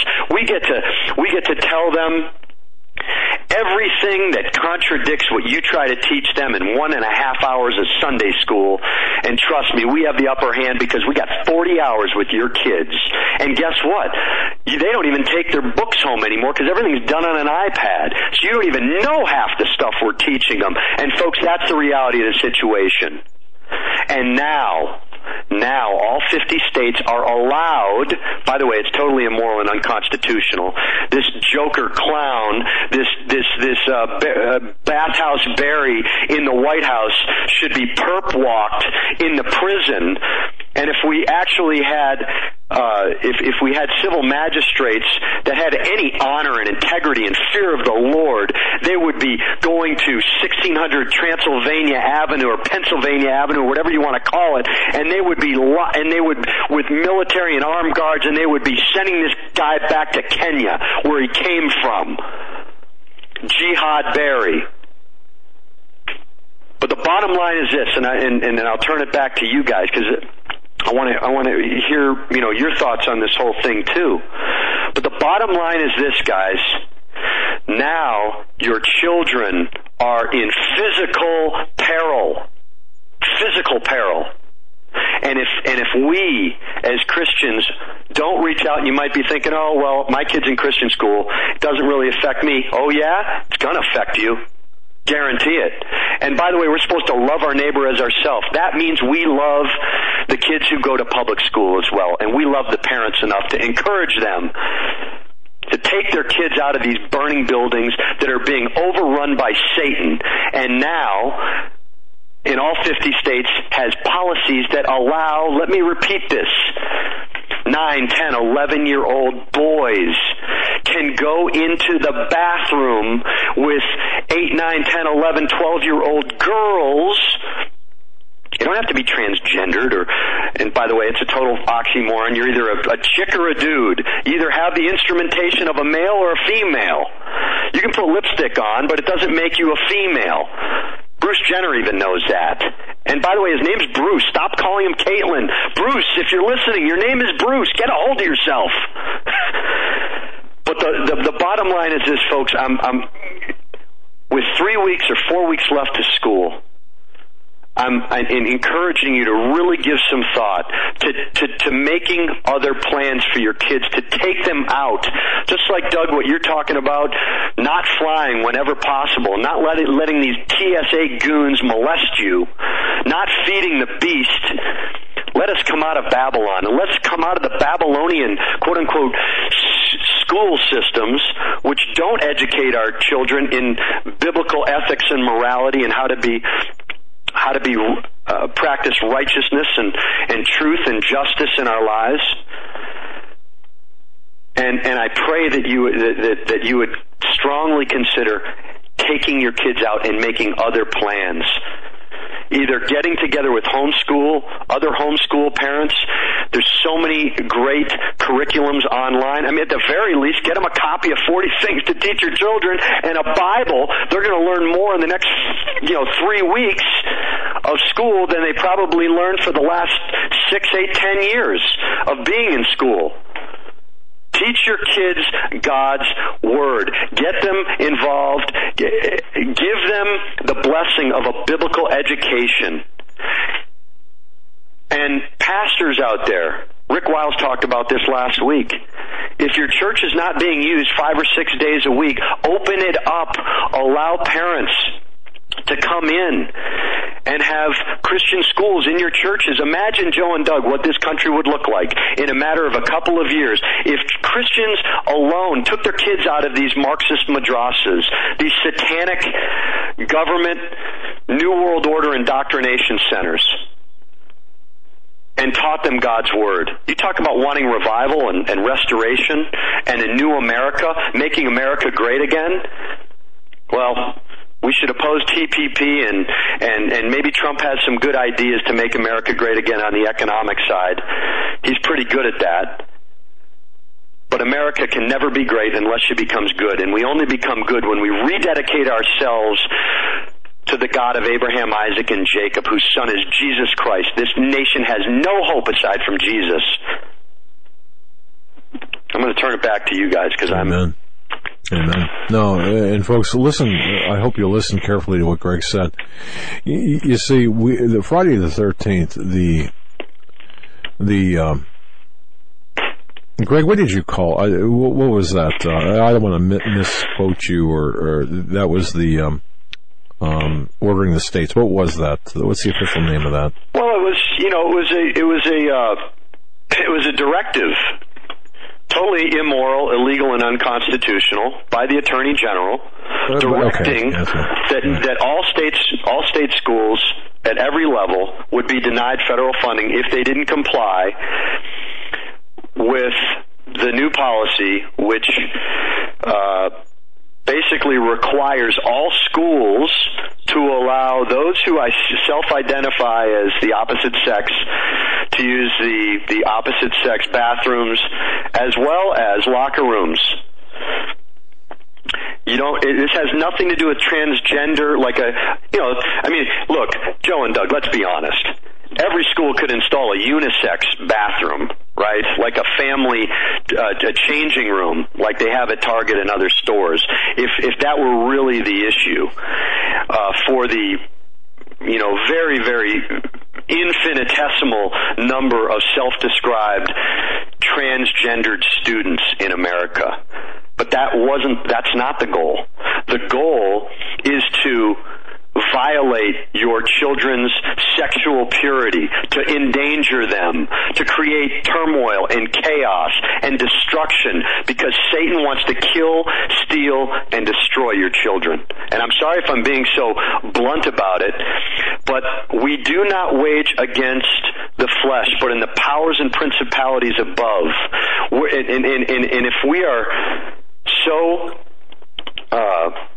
heavenly minded, waiting to be raptured, that I think we run the risk of being no earthly good.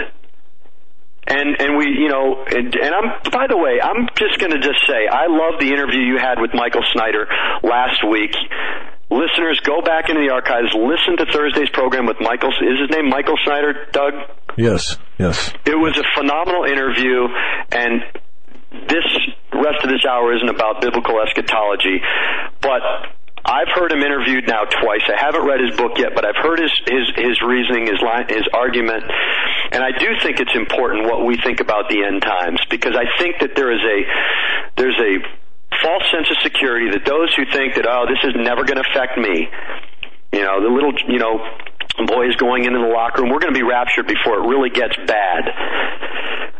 But read for yourself. I'm not totally dogmatic about it, but I do believe that the Bible look, I would believe in the pre-tribulation rapture if I actually saw one verse in the whole Bible that said that the church gets raptured before the tribulation.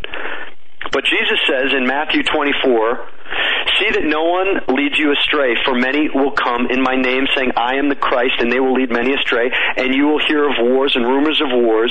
See that you are not alarmed. For this must take place, but in the end is not yet. For nation will rise against nation, kingdom against kingdom.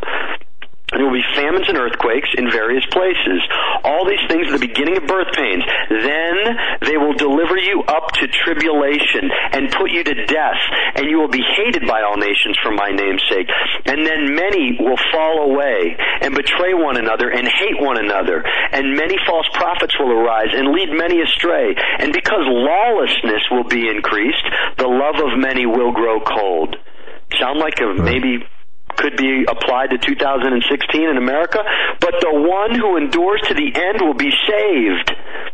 And the gospel of the kingdom will be proclaimed throughout the whole world as a testimony to all nations. Then the end will come. Folks, there's only one second coming of the Lord Jesus Christ, and it's after there's wars and rumors of wars, there's false prophets, there's an increase in lawlessness, it's marked by a love of many growing cold, it's by good being called evil and evil being called good. Folks, we are in those days. These are the days, I believe, that Jesus was talking about 2,000 years ago.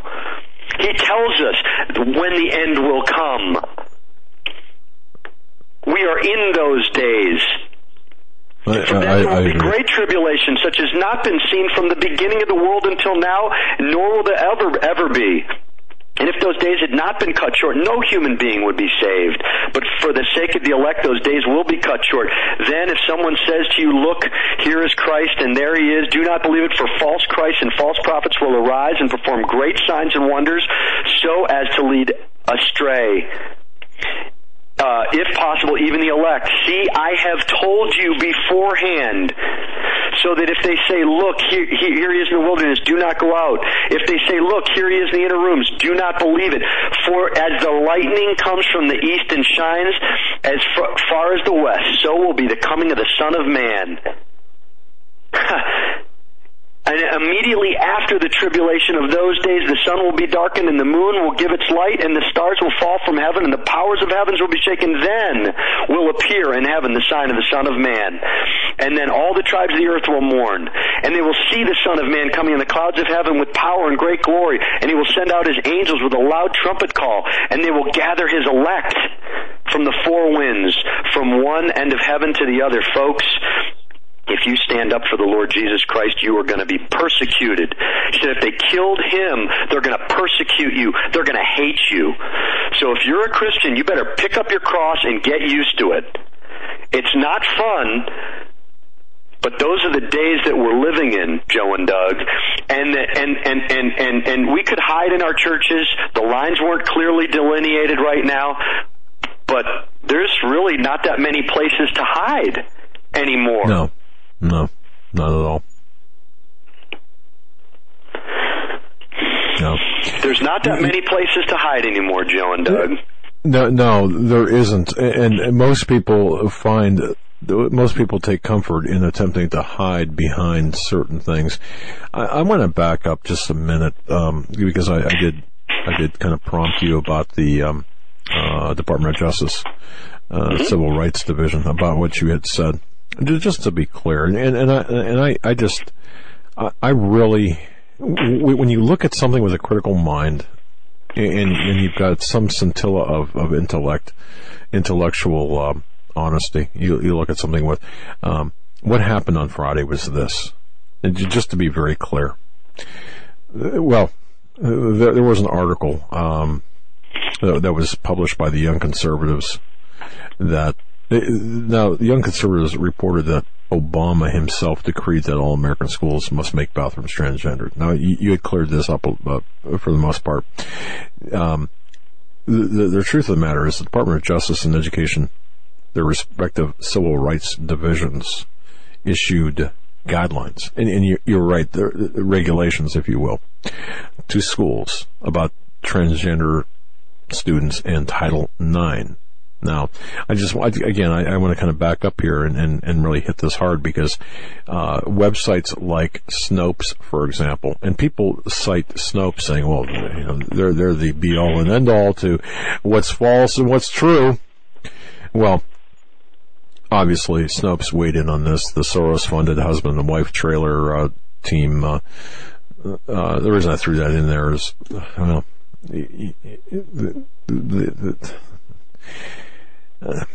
let me calm down here. What they said was this, okay, or what they're saying. Well, that's not really true. It didn't happen that way, and perhaps the Young Conservatives website overstated the case a tad. However, by reporting that Obama himself decreed that all American schools must make bathrooms transgender or face lawsuits and potentially lose federal funding. Well, what's really true about that is Obama did urge the DOJ and the DOE, Department of Justice and Department of Education, the latter, of course, being totally communist oriented, but he did work with them to make this regulation. And Title IX funding states contingent upon, and I want to be clear on this, making the language consistent, using terms like transgendered. Okay, and what they did was this: they issued this ruling, a joint statement, a joint letter of guidance. It detailed federal guidelines for transgendered students for bathroom use and provided definitions for terms that don't even flippin' exist. And I want to add that they stated the guidance was just that, a guidance. It was not a law.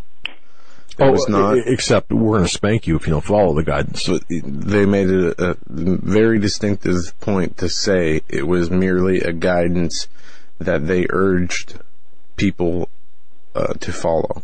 Well, schools that were informed that failure to accommodate, or schools were informed, I should say, that the failure to accommodate legally entitled students to the necessary accommodations if they adhere to the thinking that, hey, I'm a girl and I'm a guy, or I'm a whatever. that it would constitute violations of the obligations of federally funded schools. Now, that is true. So I guess what I'm really wanting to say was the restrooms, the locker rooms, everything you mentioned is in there. The assertions that these transgender students could neither be denied bathroom access nor segregated, and them citing that this is a civil rights issue pursuant to Title IX. My goodness. You are absolutely correct, and you were one of the first persons that really made me understand Title IX, and thank you for that. But Title IX has nothing to the civil rights issues of all this has nothing to do with this. But see, they're changing our language. And then one more thing, and I'm going to turn it back to you. What we're seeing right now is, and I think this is so important, we are seeing the perceived power of the state in our lives. Greg, and ladies and gentlemen, what we're soon to see, going from the perceived power of the state, what we're soon to see is the actual violence of the state against its own people. That's where this is leading. Go ahead, sir. Title IX is a whole different thing, because even Title IX is totally immoral and unconstitutional, but we don't want to go down that rabbit trail.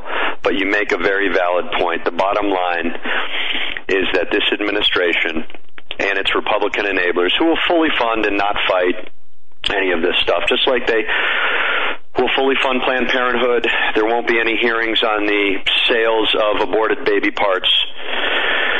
The bottom line is that when you take God, and Paul McGuire talked about this on Friday, when you remove the transcendent moral authority of the Scriptures in a society, either the God of the Bible is God, or government becomes God. And when government becomes God, tyranny is always the result.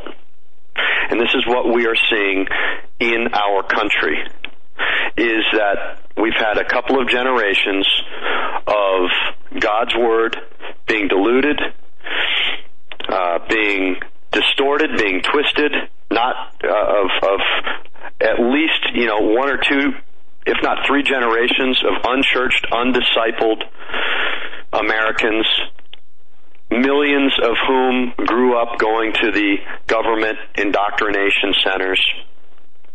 And now we're bearing the fruit, unfortunately, of just allowing a little bit of sin.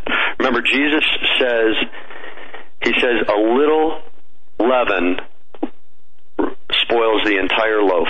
Just a little bit of sin. This is why on Passover, Jews traditionally remove all of the leavened products from their cabinets as a symbolic way to demonstrate to God, as a sacrificial act, as a ceremonial, ritualistic act, that they're removing the sin from their life. And that's why Jews eat matzah for 7 days of the Passover, leading up until Passover, and the Last Supper, the Passover Seder. And so abortion, for example, started in the state of Mississippi, as Flip Benham has said on your show. And it started with, remember what the argument was, Joe and Doug? It's only going to be in rare cases of rape, right? And then it was rape and incest and the health of the mother. It's only going to be these few cases that we're going to allow. And then it became, it's only going to be in the first trimester. And then it's abortion on demand, which leads to 8 years of Republicans fully funding Planned Parenthood, the sale of baby body parts, abortion on demand, to the tune of 1.5 million babies a year being butchered in abortuaries across the country. And thank you for reading the three procedures that are done, the abortion procedures, Doug. I think that was, I was glad that you did that, because people really need to have the reality of what an abortion procedure actually looks like. It's gruesome. And yet we know that a little leaven leavens the whole lump. That's why Jesus said, don't intentionally permit sin in your life. Keep your house clean. And for 300 years of American history, even predating our founding, why were we the most blessed nation on earth? Because for the most part, we weren't a perfect nation, but we knew right from wrong. We knew God's Word, and our society reflected that. We didn't allow the intentional killing of babies. We didn't parade around homosexual sodomy in the streets and lesbianism and all sorts of perversity and call it a right, a civil rights issue. I'm sure black people who had to sit in the back of the bus and fought for their right to become more than 3/5 of a person really appreciate being compared to a homosexual sodomite who chooses to engage in sodomy and was not born that way. I'm sure they really appreciate that totally bogus comparison.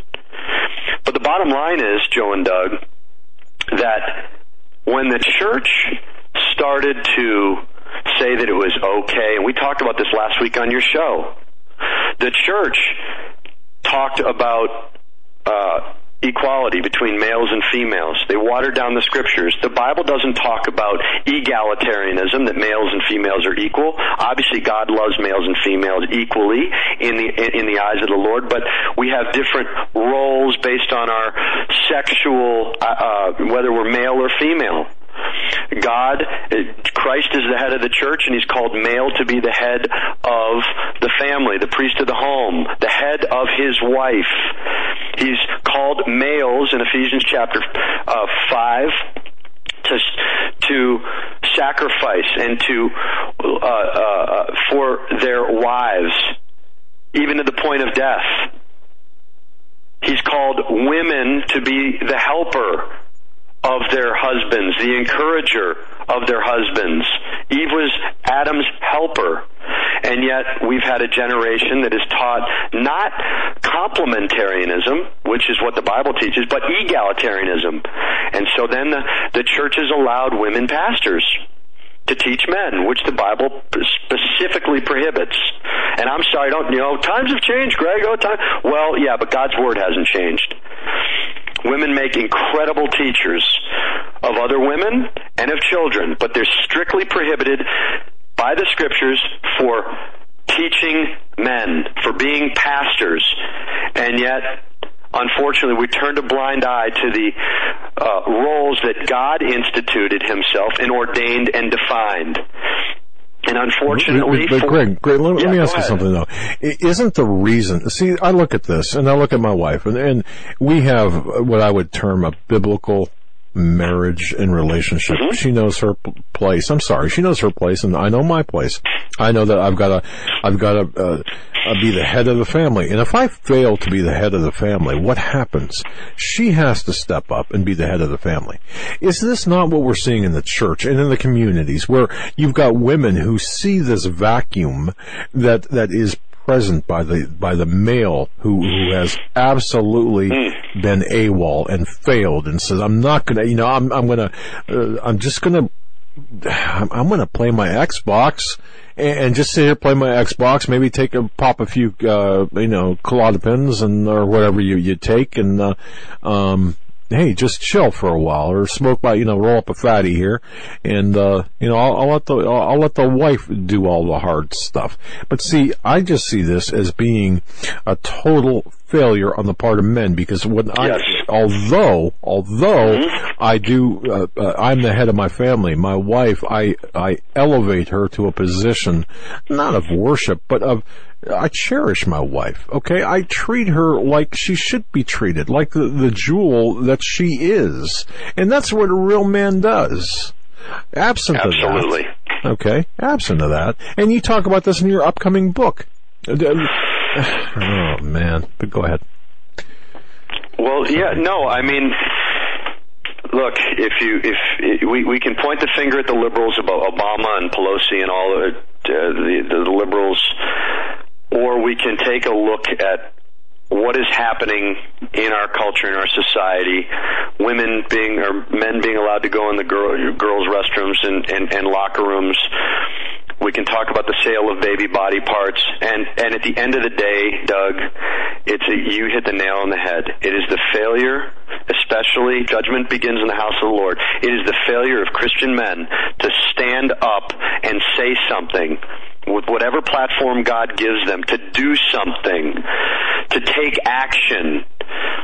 We've tolerated just little lumps of that leaven, and then increasing lumps. Oh, it's just going to be a couple babies. We're going to save 99, but we have to agree to sacrifice the one to the state.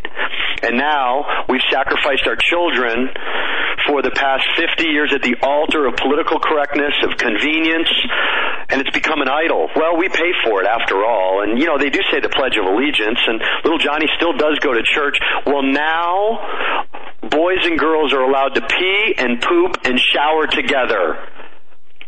If you're not getting it by now, what would it take? I'm asking you individually, if you are a Christian man, head of your household, and your wife is looking to you to be a man and to be the head priest of your home and to take action, what would it take for you to take your children out of that demon-possessed, demon-inhabited public school that your kids go to, where Jesus is not allowed to be mentioned, God's Word is not allowed to be read, and where now your 12 or 13-year-old girl can now have a boy come in and shower with her in the gym changing area, in the locker room?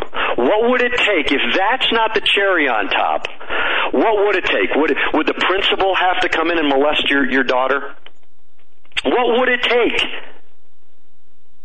And I think that's really fundamentally, Joe and Doug, this is such an opportunity for the church to take a stand, for pastors, for fathers to say, you're not going to do that with my little boy or girl. No way. This is the final line. I'm taking my kid out tomorrow. This is not going to happen under my watch, because I'm responsible for my child's upbringing and in making and training them up in the way a child should go and to teach them righteousness. And I'm not going to put my kid in harm's way. What would our nation look like if pastors next Sunday, 400,000 Christian pastors in America, spoke out against this and didn't just call for conservative reform of public schools, because you're not going to put new wine into old wineskins. You got to get your kids out of these godless, atheistic government schools where they're perverting your child's mind, and now they're putting their physical well-being at risk. What would our nation look like if pastors and parents came along side by side and they say, this is the year 2016. We're going to do whatever it takes to educate our kids together. Parents together with pastors, church communities, and we're going to say, this is the final straw. You can have our tax money, give to Caesar what is Caesar's, but your kids are not Caesar's. Maybe you got to pay tax to Caesar, but you render to Caesar what is Caesar and to God's what is God's. And those children are a gift from God that He knitted in the womb, Psalm 139. He knit those children in your womb, and He gave you responsibility. And I'm sorry if I'm sounding harsh, Joe and Doug, but this is a code blue situation, and I'm praying that this doesn't just, kind of become another news story that's forgotten in a week. This is an opportunity at the end of the school year for Christians. Go in prayer. Ask what the Lord would have you do. Because this is an incredible opportunity to raise up a generation in righteousness and teach them the Scriptures and do what we should have done a long time ago and get our kids out of there. What do you guys think? I think you're that. Yeah, you're dead on. Unfortunately, the way they split the family up, making most families, both parents work, it's hard for people to homeschool. But at the same time, I think people need to make that a priority in the lives of their families.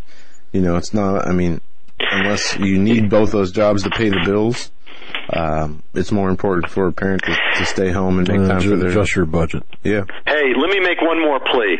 Grandma and Grandpa, if you're listening, and you got kids, you got grandkids, but the kids work, and they can't do exactly what you were saying, Joe. They're busy, they can't do it.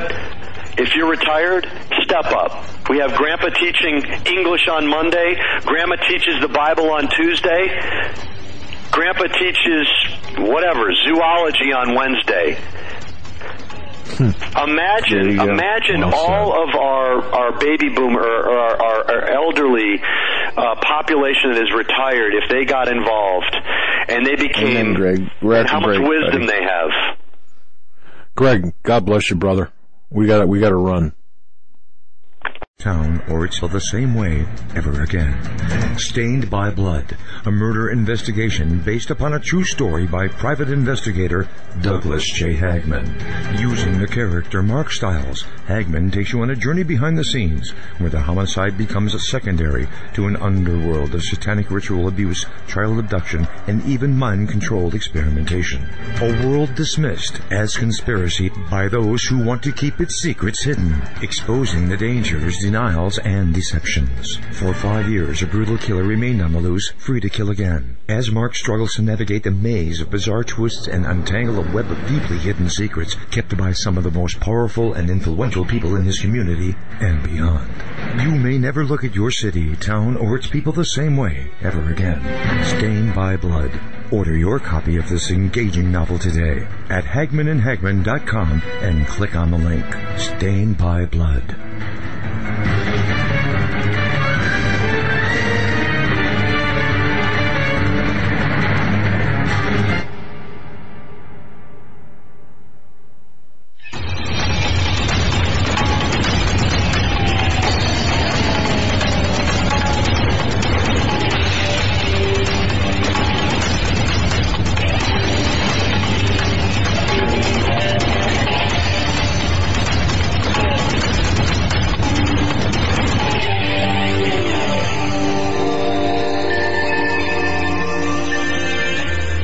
And welcome back, ladies and gentlemen, to this hour of the Hagmann and Hagmann Report. This hour we're going to be talking about several important news items that are really taking place around the world, including but not limited to Venezuela. Before we get to that, I'm going to mention that tonight's broadcast brought to you by healthmasters.com. Healthmasters.com. Go to Healthmasters. There you'll find an array of products. You just sign up for the newsletter. Ted Brower is going to be on with us going over current events this coming Friday.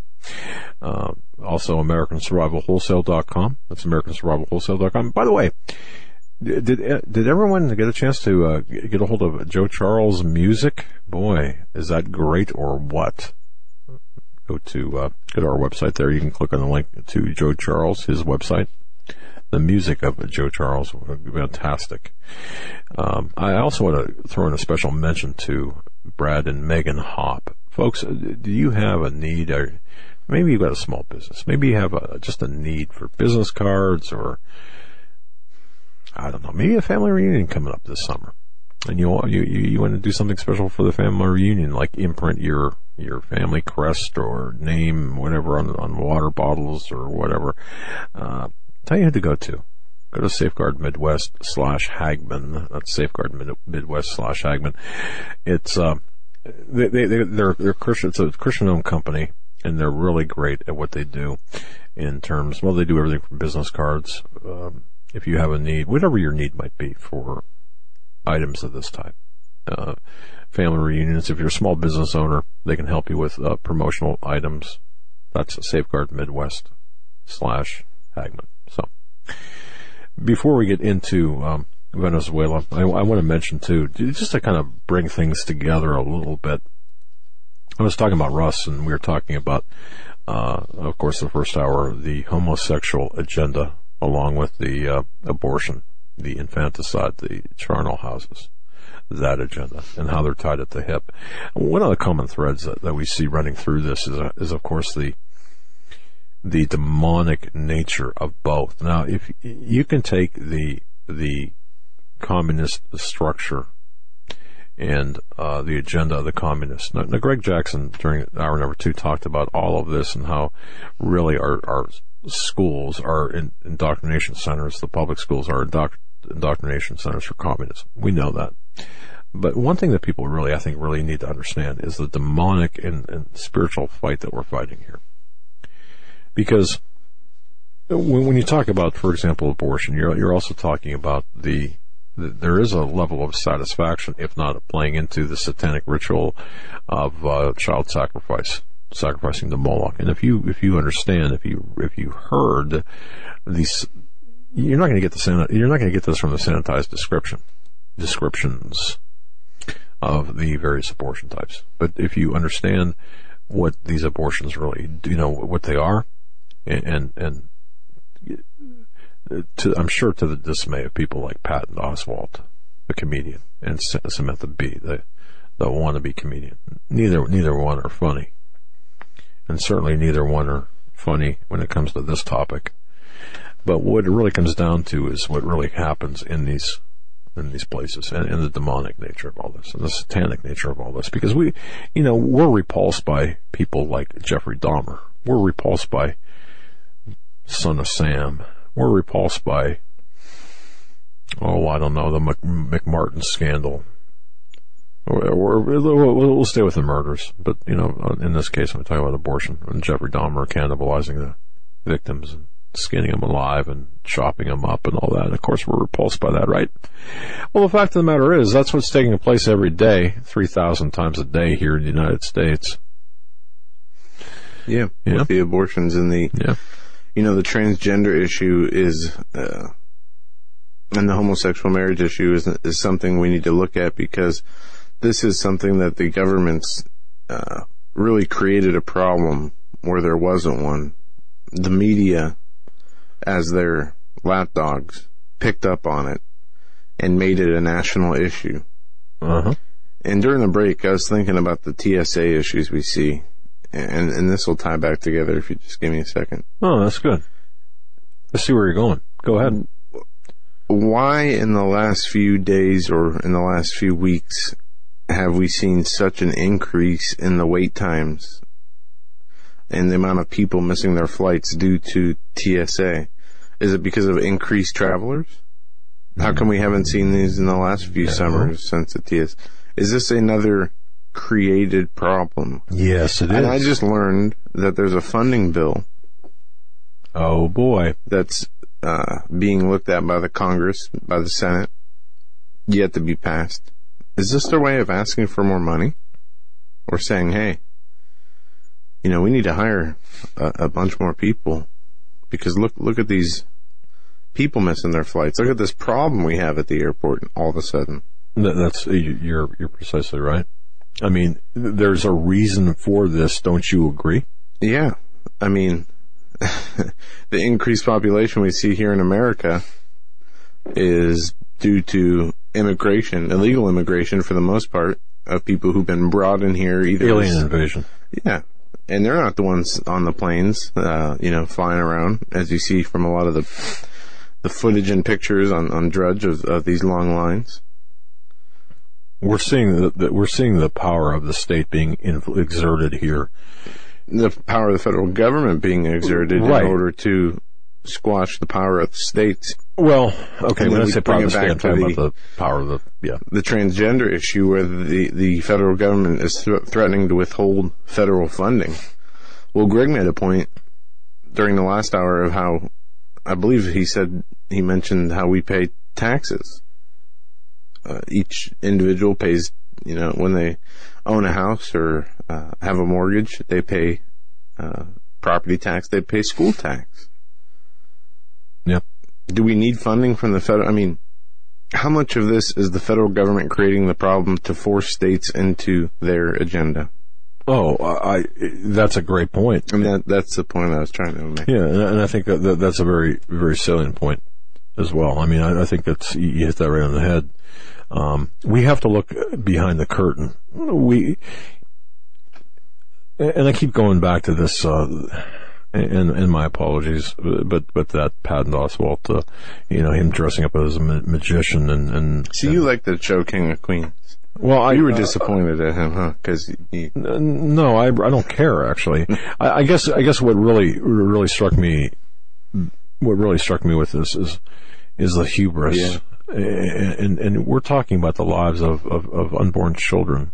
And they make jokes of it, and those who stand up for those unborn children, like, right, they are the crazy ones, they are the evil ones, they are the misguided. Right, and coupled with the fact that you have some self-professed Christian acting as this inspector generalist, sorry, and saying, oh my goodness, well, the Center for Medical Progress, that man, he misrepresented himself. How can he be a Christian?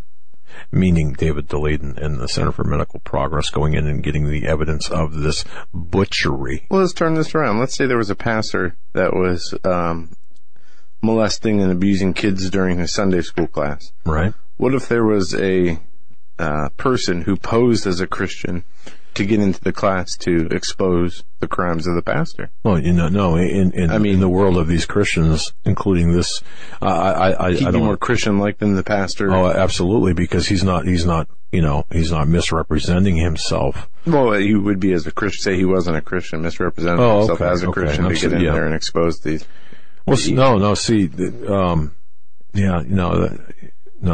can't do that because. I mean, would he be attacked for not being a Christian and misrepresenting himself as a Christian, or would the pastor be the one who would be attacked in their little mindless, twisted, convoluted world? I don't know, but I can tell you this. I mean, it is twisted. That's why we're trying to figure out the mentality. When the argument becomes, how dare, or it's a shame.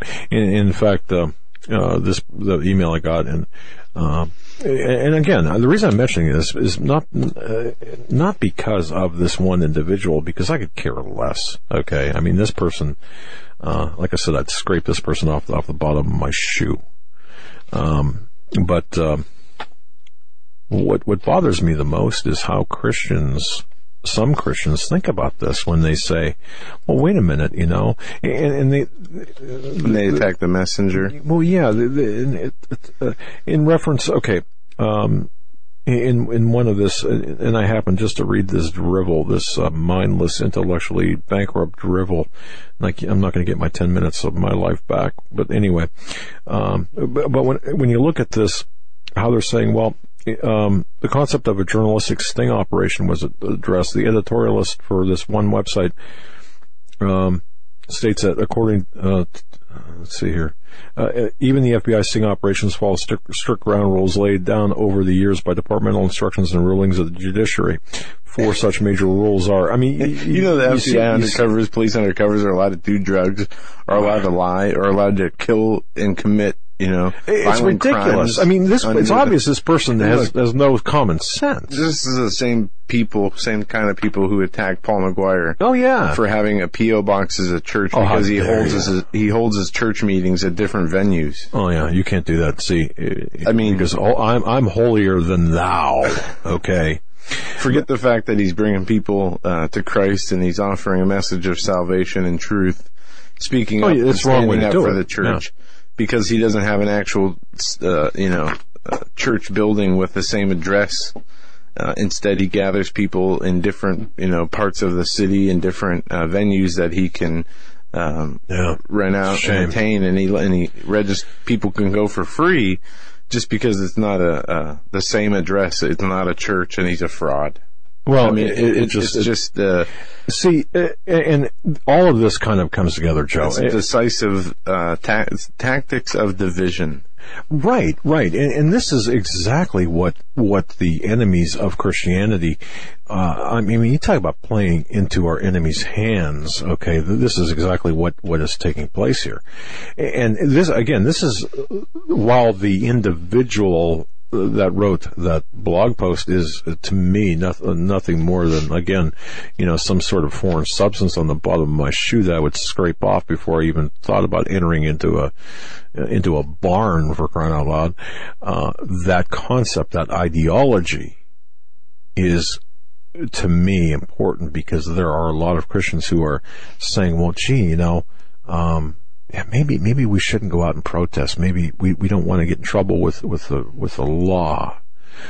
Okay, it makes absolutely no sense. We have to stand up. stand up. And this guy, this Dennis guy, okay. Hey, you know what? I just want to say this. I'll tell you what, Dennis. Stop emailing me, all right? Because 100 times a day. First of all, you can't even form a coherent sentence. And second of all, if that's the kind of Christian you want to be, then get the hell out of my living room and stop listening to me, all right? And third of all, this just goes for people in general. The content of an email should be not in the subject line. Yeah, don't write a paragraph in the subject line and think you're... And that's not to you, Greg. That. Greg Jackson, I saw your email yesterday. That was just in the subject line. All right. It's just amazing because the closer we get to event horizons, and folks, I urge everyone to look down or look out to Venezuela. Venezuela was once a very prosperous country. Go ahead. Since I learned the earth was flat, I can see Venezuela from my roof. I'm just kidding. It's a joke. Wow. You know something? I better look out to all four corners and perhaps I could see the pillars. No, the pillars are underneath. Oh, underneath? Yeah. So I'd have to they hold bend over. I'm afraid to bend over. Because I just had to throw that joke in there, and that was a good one. Flat earthers. That was a good one, man. Well, with all that we're seeing today. One more thing before we get back to that, or before we get to Venezuela.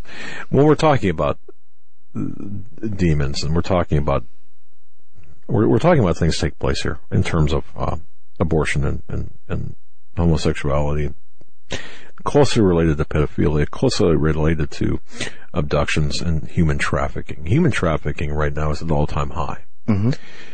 So are satanic ritual abuse crimes, which the FBI, by the way, says don't exist. On at least in behavioral analysis. With the FBI, it's come out that the FBI is enrolling church leaders, social workers, and community leaders to spy on citizens. The FBI is expanding their operation and looking to enlist religious leaders, social workers, mental health professionals, and leaders in communities in order to prevent terrorism. The North Jersey Record reports. The plan is to establish a network of shared responsibility communities, or SRCs, across America that would keep an eye out for potential rabble-rousers. A 4-page FBI letter, I think. Go ahead. The FBI issued a 4-page letter which states the primary goal of an RSC intervention is disengagement, and the FBI's primary objectives in referring an individual to the SRC are to enable community partners to develop community-led multidisciplinary solutions and to build community resilience and foster greater community trust while fulfilling the FBI's national security and public safety responsibilities. Sounds like a page right out of the Sustainable Development UN agenda. Oh, it is, because who's running the FBI? The Justice Department, basically.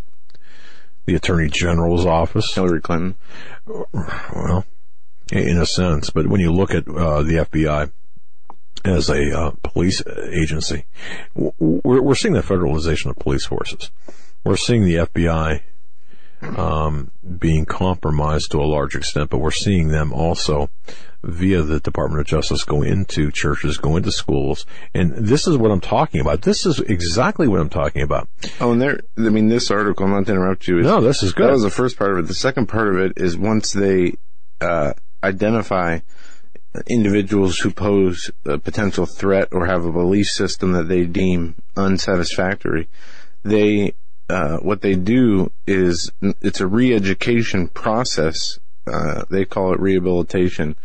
But the FBI intends to identify individuals who need rehabilitation.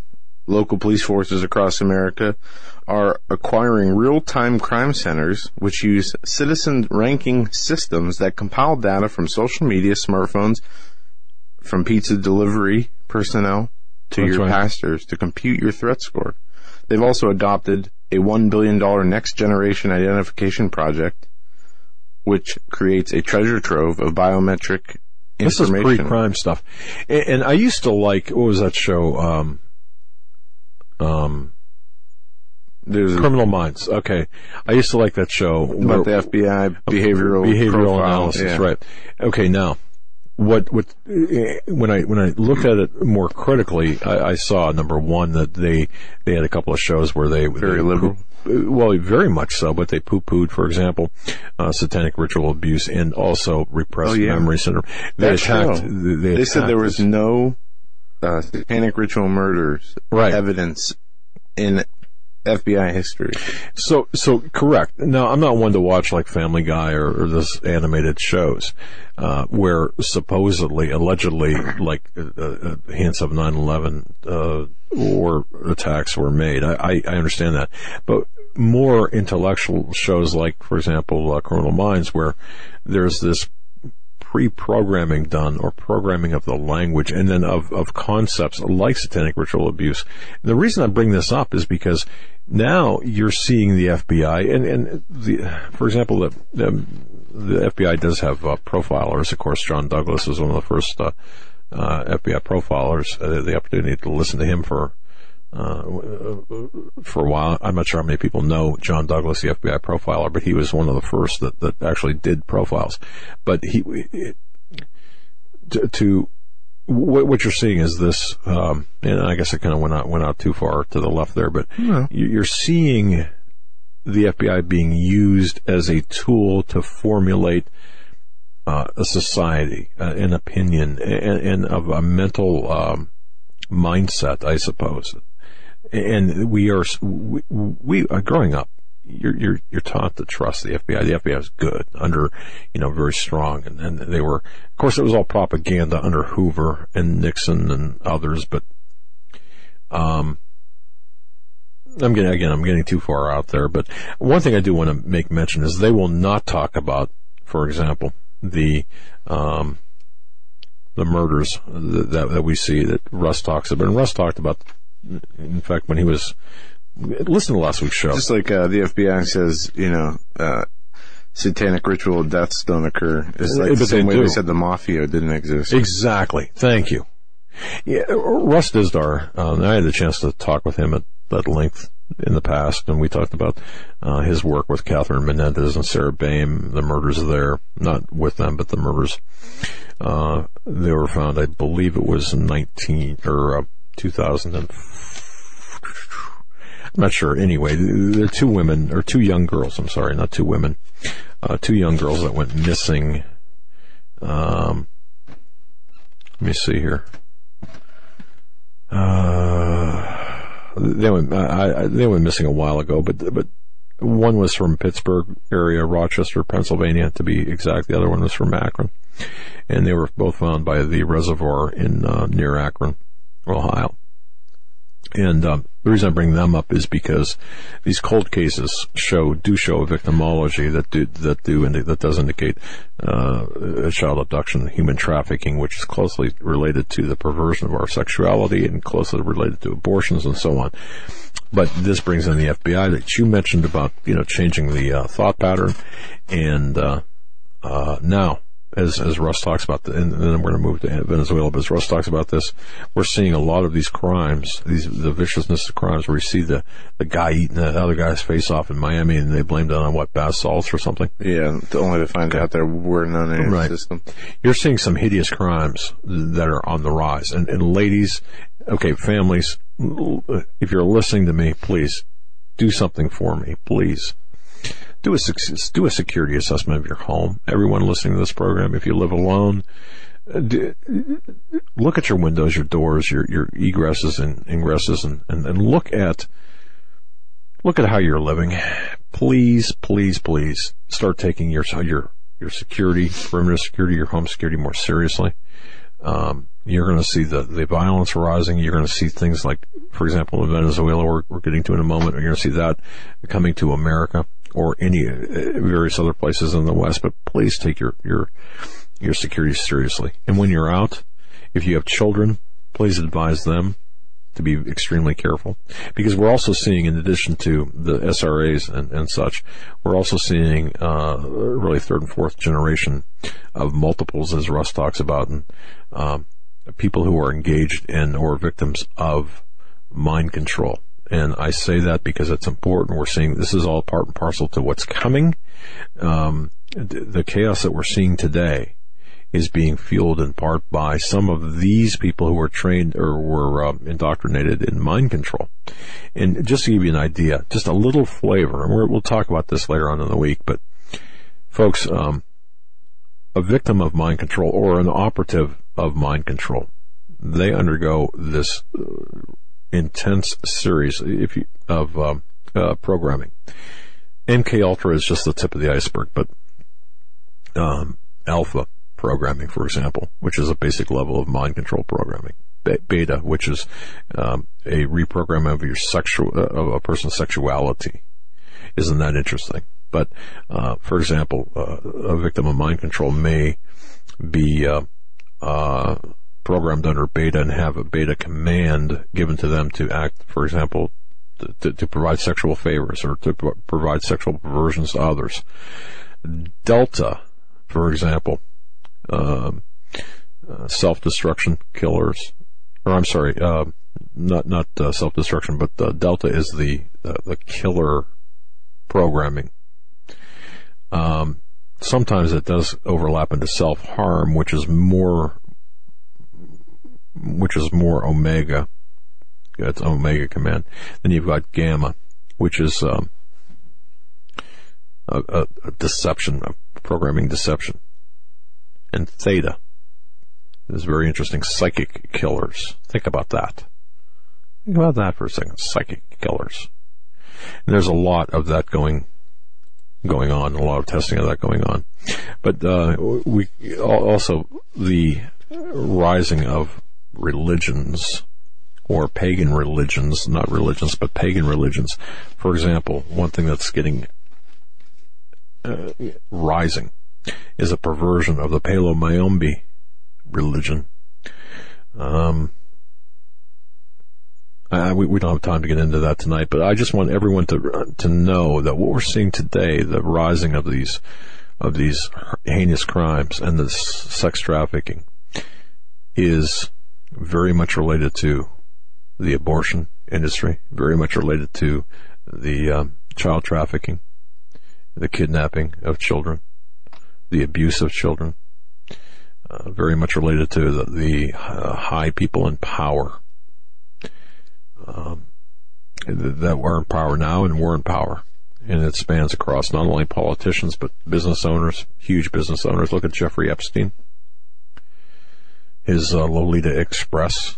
Have you been following that? No. Jeffrey Epstein.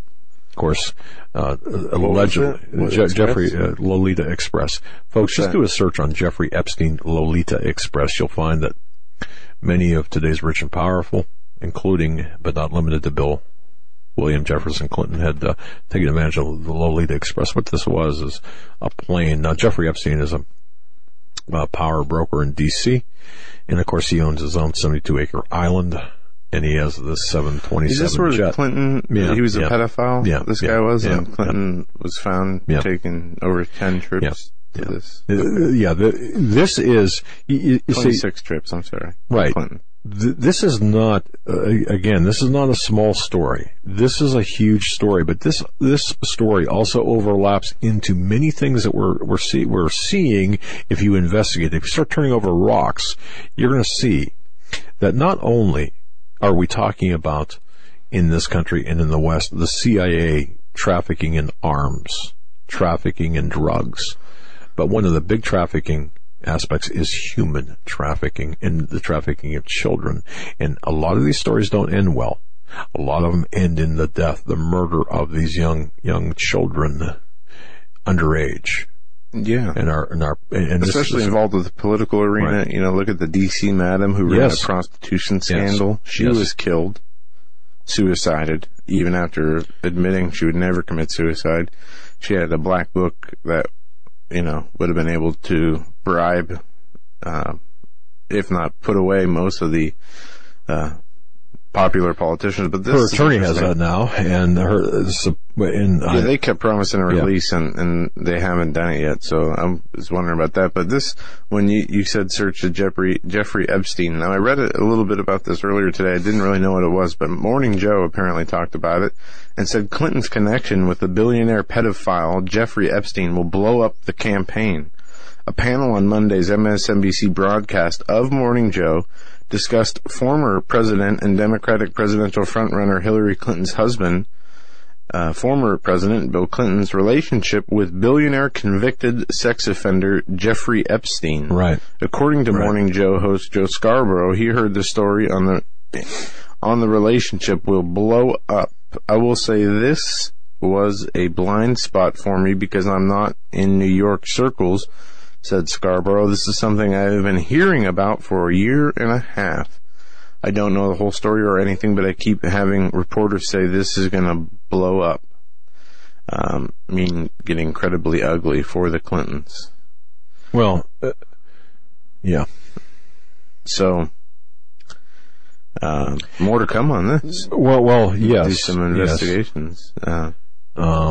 It says in some cases the facts will be uncomfortable for the Clintons. That from Bloomberg's Mark Halperin. Later chimed in, the Clinton folks understand now better than they did before that this is a different kind of opponent that they've ever run against anybody like this before. Don't know if they're talking about Trump there or... Well, it's dangerous. When you start asking or start probing into these things, it gets a little bit dangerous. You mentioned D.C. Madden, but a little bit more. You also mentioned Joe Scarborough. Now, I just want to tell people that back in 2010, the Marcos, I can't remember his last name, the founder of Daily Kos blog, was a regular guest on MSNBC, where Joe Scarborough was Joe Scarborough, former congressman out of Florida, right? Dead staffer, found his office, and that's what I'm saying. Yeah. In 2010, Marcos found himself blacklisted from MSNBC. Well, what did he do? He mentioned, for example, on Twitter, the strange, very sad story about Lori Klouzudis. She was the 2004, intern. yeah. Right. But in 2010, Marcos said something to Joe Scarborough. Says, hey, what about that intern who was found in your office, Morning Joe, when you were a Republican congressman?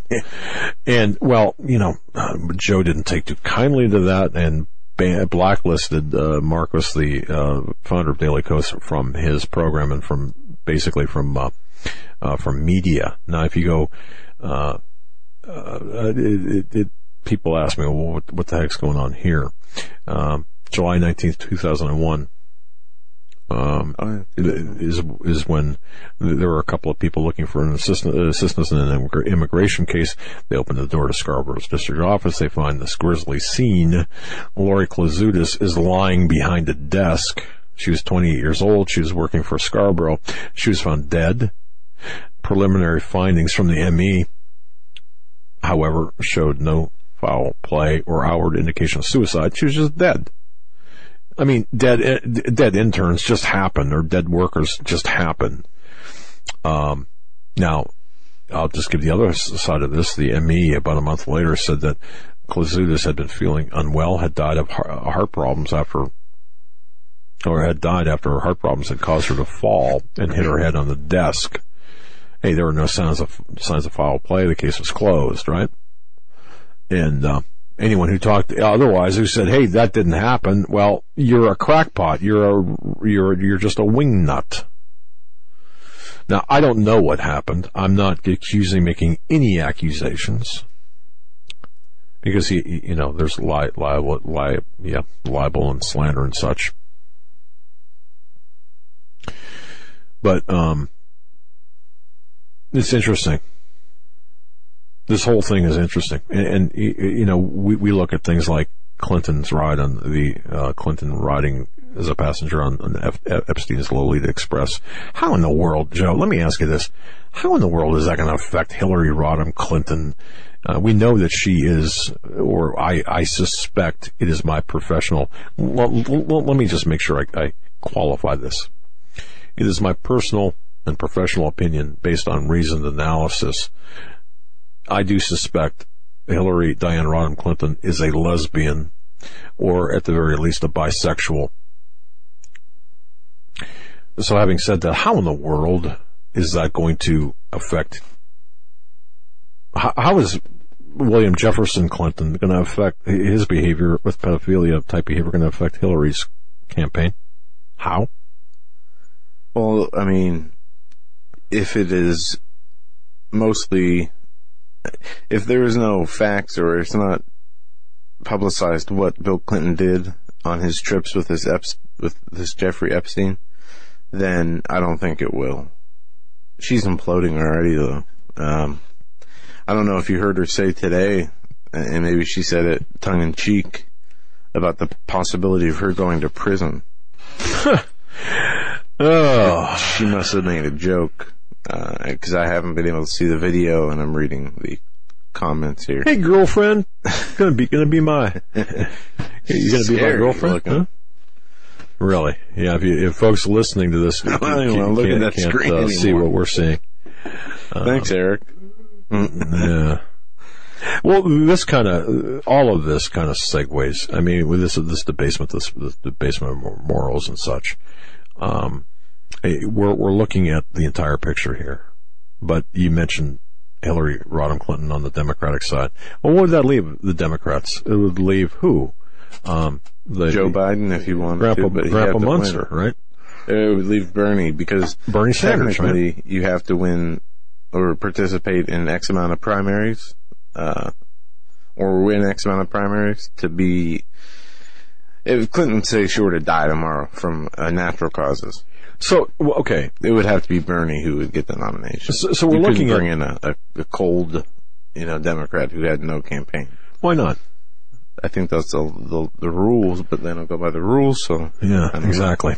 Maybe Obama will run again. Okay. Anyway, but you're looking at a cultural and economic and political Marxist / socialist in the form of Bernie Sanders. Now, let me ask a question. How in the world today can we have this on the government side? And how in the world can Bernie Sanders, and this question was answered by Paul McGuire last week, and it was answered by Gregg Jackson, but you have to ask yourself how communist and socialist Marxist governments during the 20th century alone could be responsible for over 150 million people dying, failed economic policies all across the board, death by government, staggering inflation, the economic policies which are just a total failure, the Marxist, liberal, progressive, failure. leftist. I heard Susan Rice talk about how they cut the deficit to $500 billion. Yeah. In national security, it was an hour-long national security briefing she gave. Well, yeah. This weekend, that's the new math. I wasted an hour on that. Right, actually. Right.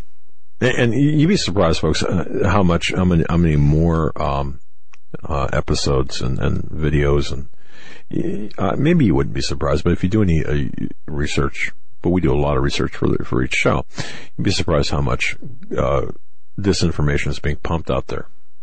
And is being put into the being bracketed and pushed forward as news. It's not news. Well, what is news? Venezuela, folks, imploding right now. This is, if you take a look at what's going on right now in Venezuela, It's coming to the United States. It's coming up to the West. And I'm pretty sure I had some stories from last week. I'll look for them, but I know there's new stories this week.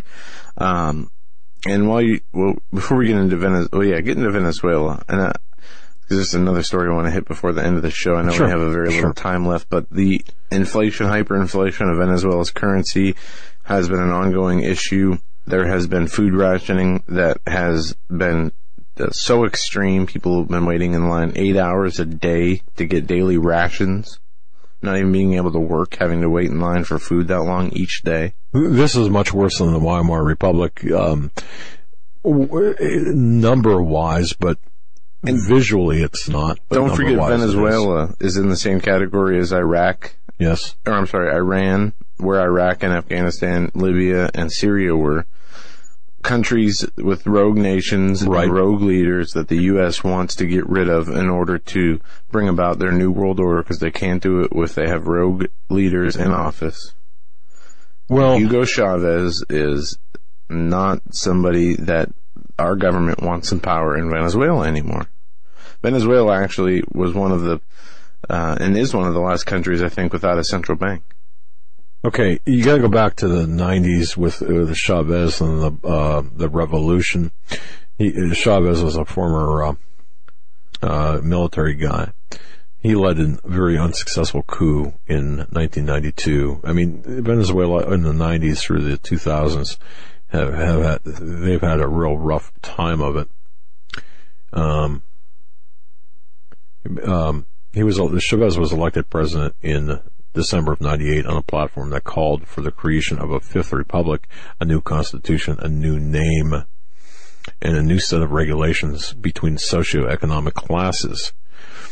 A year later, as 1999, the voters approved this referendum on the new constitution, and then a year later, re-elected Chavez, placing many members of his Fifth Republic movement party in the National Assembly, which is their Congress. Now, 2 years later, April 2002, Chavez was kicked out for power in a coup attempt, briefly. But he also remained in power. He came back and he without getting into all of the details, I mean, he sustained his power base. And then you had Maduro come in, and then you just all this hassle. But when you look at all this trouble, but when you look at the economic factors, you're looking at the annual inflation rate of Venezuela right now. It's 720%. Mm-hmm. I wouldn't think that's up 20% from like a month ago. There's nothing to buy. There is nothing left in the stores. And it's a good thing that, like much of South America, there are lots of local farmers. I know, when Argentina's currency collapsed in the early 2000s, yep, you had businessmen eating dead cows raw on the side of the road. The inflation was so bad. The financial collapse was so bad. You're getting, I mean, obviously if it wasn't for an already somewhat stable agricultural free market system in Venezuela, it would be much worse than what we're seeing right now. Well, what I would really hope that people pay attention to is the scenes from Caracas. But if this happened in America, it would be total anarchy. Well, it's going to happen in America because this has been going on for years in Venezuela, but it's been ramping up as of late. But I think what we're seeing all of these. Right now, we're seeing the images from Venezuela showing empty shelves, showing riot police on the streets to quell the protesters. We're seeing rampant crime take place in Caracas, for example, where people are taking the law into their own hands. A new wave of looting because people don't have anything. This is how this will play out economically, at least in my view, here in the United States. At first, it's going to be empty shelves. Think Hurricane Sandy, for example. You go to the store and nothing there because people bought everything out because of the lack of preparation, which cycles back around to this is why we preach preps. But some Christians, again, don't want to hear that. Oh, you can't preach preps because that shows a lack of faith in your God. No. It shows that you're a good steward. So, the things that are taking place, and you can go to InfoWars and other places to find the videos of desperate people from Venezuela growing anxious, not being able to buy food, jumping gates, storming supermarkets. Mm-hmm. I'll tell you what's missing right now: milk, pasta, flour, oil, milk powder. 5,000 people stormed a supermarket in Caracas. People from across the entire state came to the supermarket because there were rumors that some of the products not found anywhere else would be sold there. Well, when they got there, ain't there. There were about 250 people per National Guard officer Yeah. Which reminds me, this is something I wanted to bring up the week before last.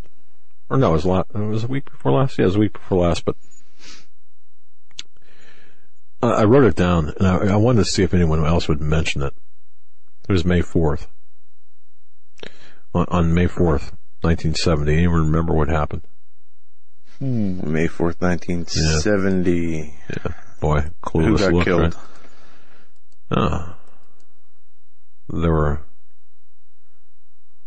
No? 4 dead in Ohio.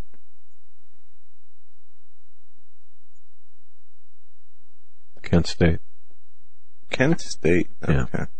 And the reason it's funny because I didn't see any. I think you did mention that. Did I? Yeah, I think you mentioned it being the anniversary. I think we mentioned it. All right. Well, at the beginning of the show, I do remember that, but we didn't get into it. Here's why I bring up Kent State is because people say, well, the military will never fire on its citizens. That was just a few confused National Guardsmen, though. Right. In the middle of a racial conflict. Right. Those are the excuses. Kent State. Folks, look at history. And I'm not trying to gin up fear, or I'm not saying that all of the Army, all of the National Guard is bad. No, we're even close to that. It's an example of what could happen. It's exactly. You combine, and think, for those of you who were alive and of age back in 1970, perhaps you were paying attention, and I'm speaking mostly to grandparents right now. You understand the anti-war sentiment, of course, combined with the, Johnson deciding to then later Nixon, but raising the number of advisors in Vietnam, shall we say, and the body count rising and such. But what happened at Kent State was over a failed war and anti-war protesters. During that same period of time, you had the Republican, right? I mean, yeah, it was all of the socio. But the anti-war culture was that right. Mixed with the integration, were powder kegs. Those two issues were powder kegs with people. But see, the social planners from the Tavistock ideology, the Henry Kissingers and the George Soroses and the people who are in power today look at Kent State as a training drill, and they say, okay, this is what happened. This was the horrified reaction by the American public. But now today, because of so they had to kind of pull back a little bit and make, as you saw with the FBI, Joe, that you were just talking about, making the domestic terrorists out of constitutionalists and people who are Christians, basically, and saying, it says no less than that. So there we have it. So now we're and of course go back to the conventions back in '68 and the Chicago 7 and the Democratic National Convention in Chicago. Don't forget the reason the Chicago 7 were arrested is because the mayor of Chicago said, no, you can't protest here. You cannot protest outside of the convention. And there was a huge protest, as people might remember this, back in '68. Well, all right. Compare that environment to today in 2016. Do we see similar things taking place in 2016 that we saw in '68 and 1970? I think we are. But toss in an extremely volatile environment or economic environment. Toss in even worse, if you can believe it, worse race relations. And you want to talk about anti-war protesters? There you go. So you've got Black Lives Matter, you've got Anonymous and other, the Code Pink and all of these groups. And there was a state recently that was paying $500,000 to implement Black Lives Matter curriculum in their elementary schools. I don't know if it was Minnesota or... Yes. Saw that last week. What's the other state over there? Wisconsin? Maybe. Maybe, yeah. I was just trying to think. Anyway.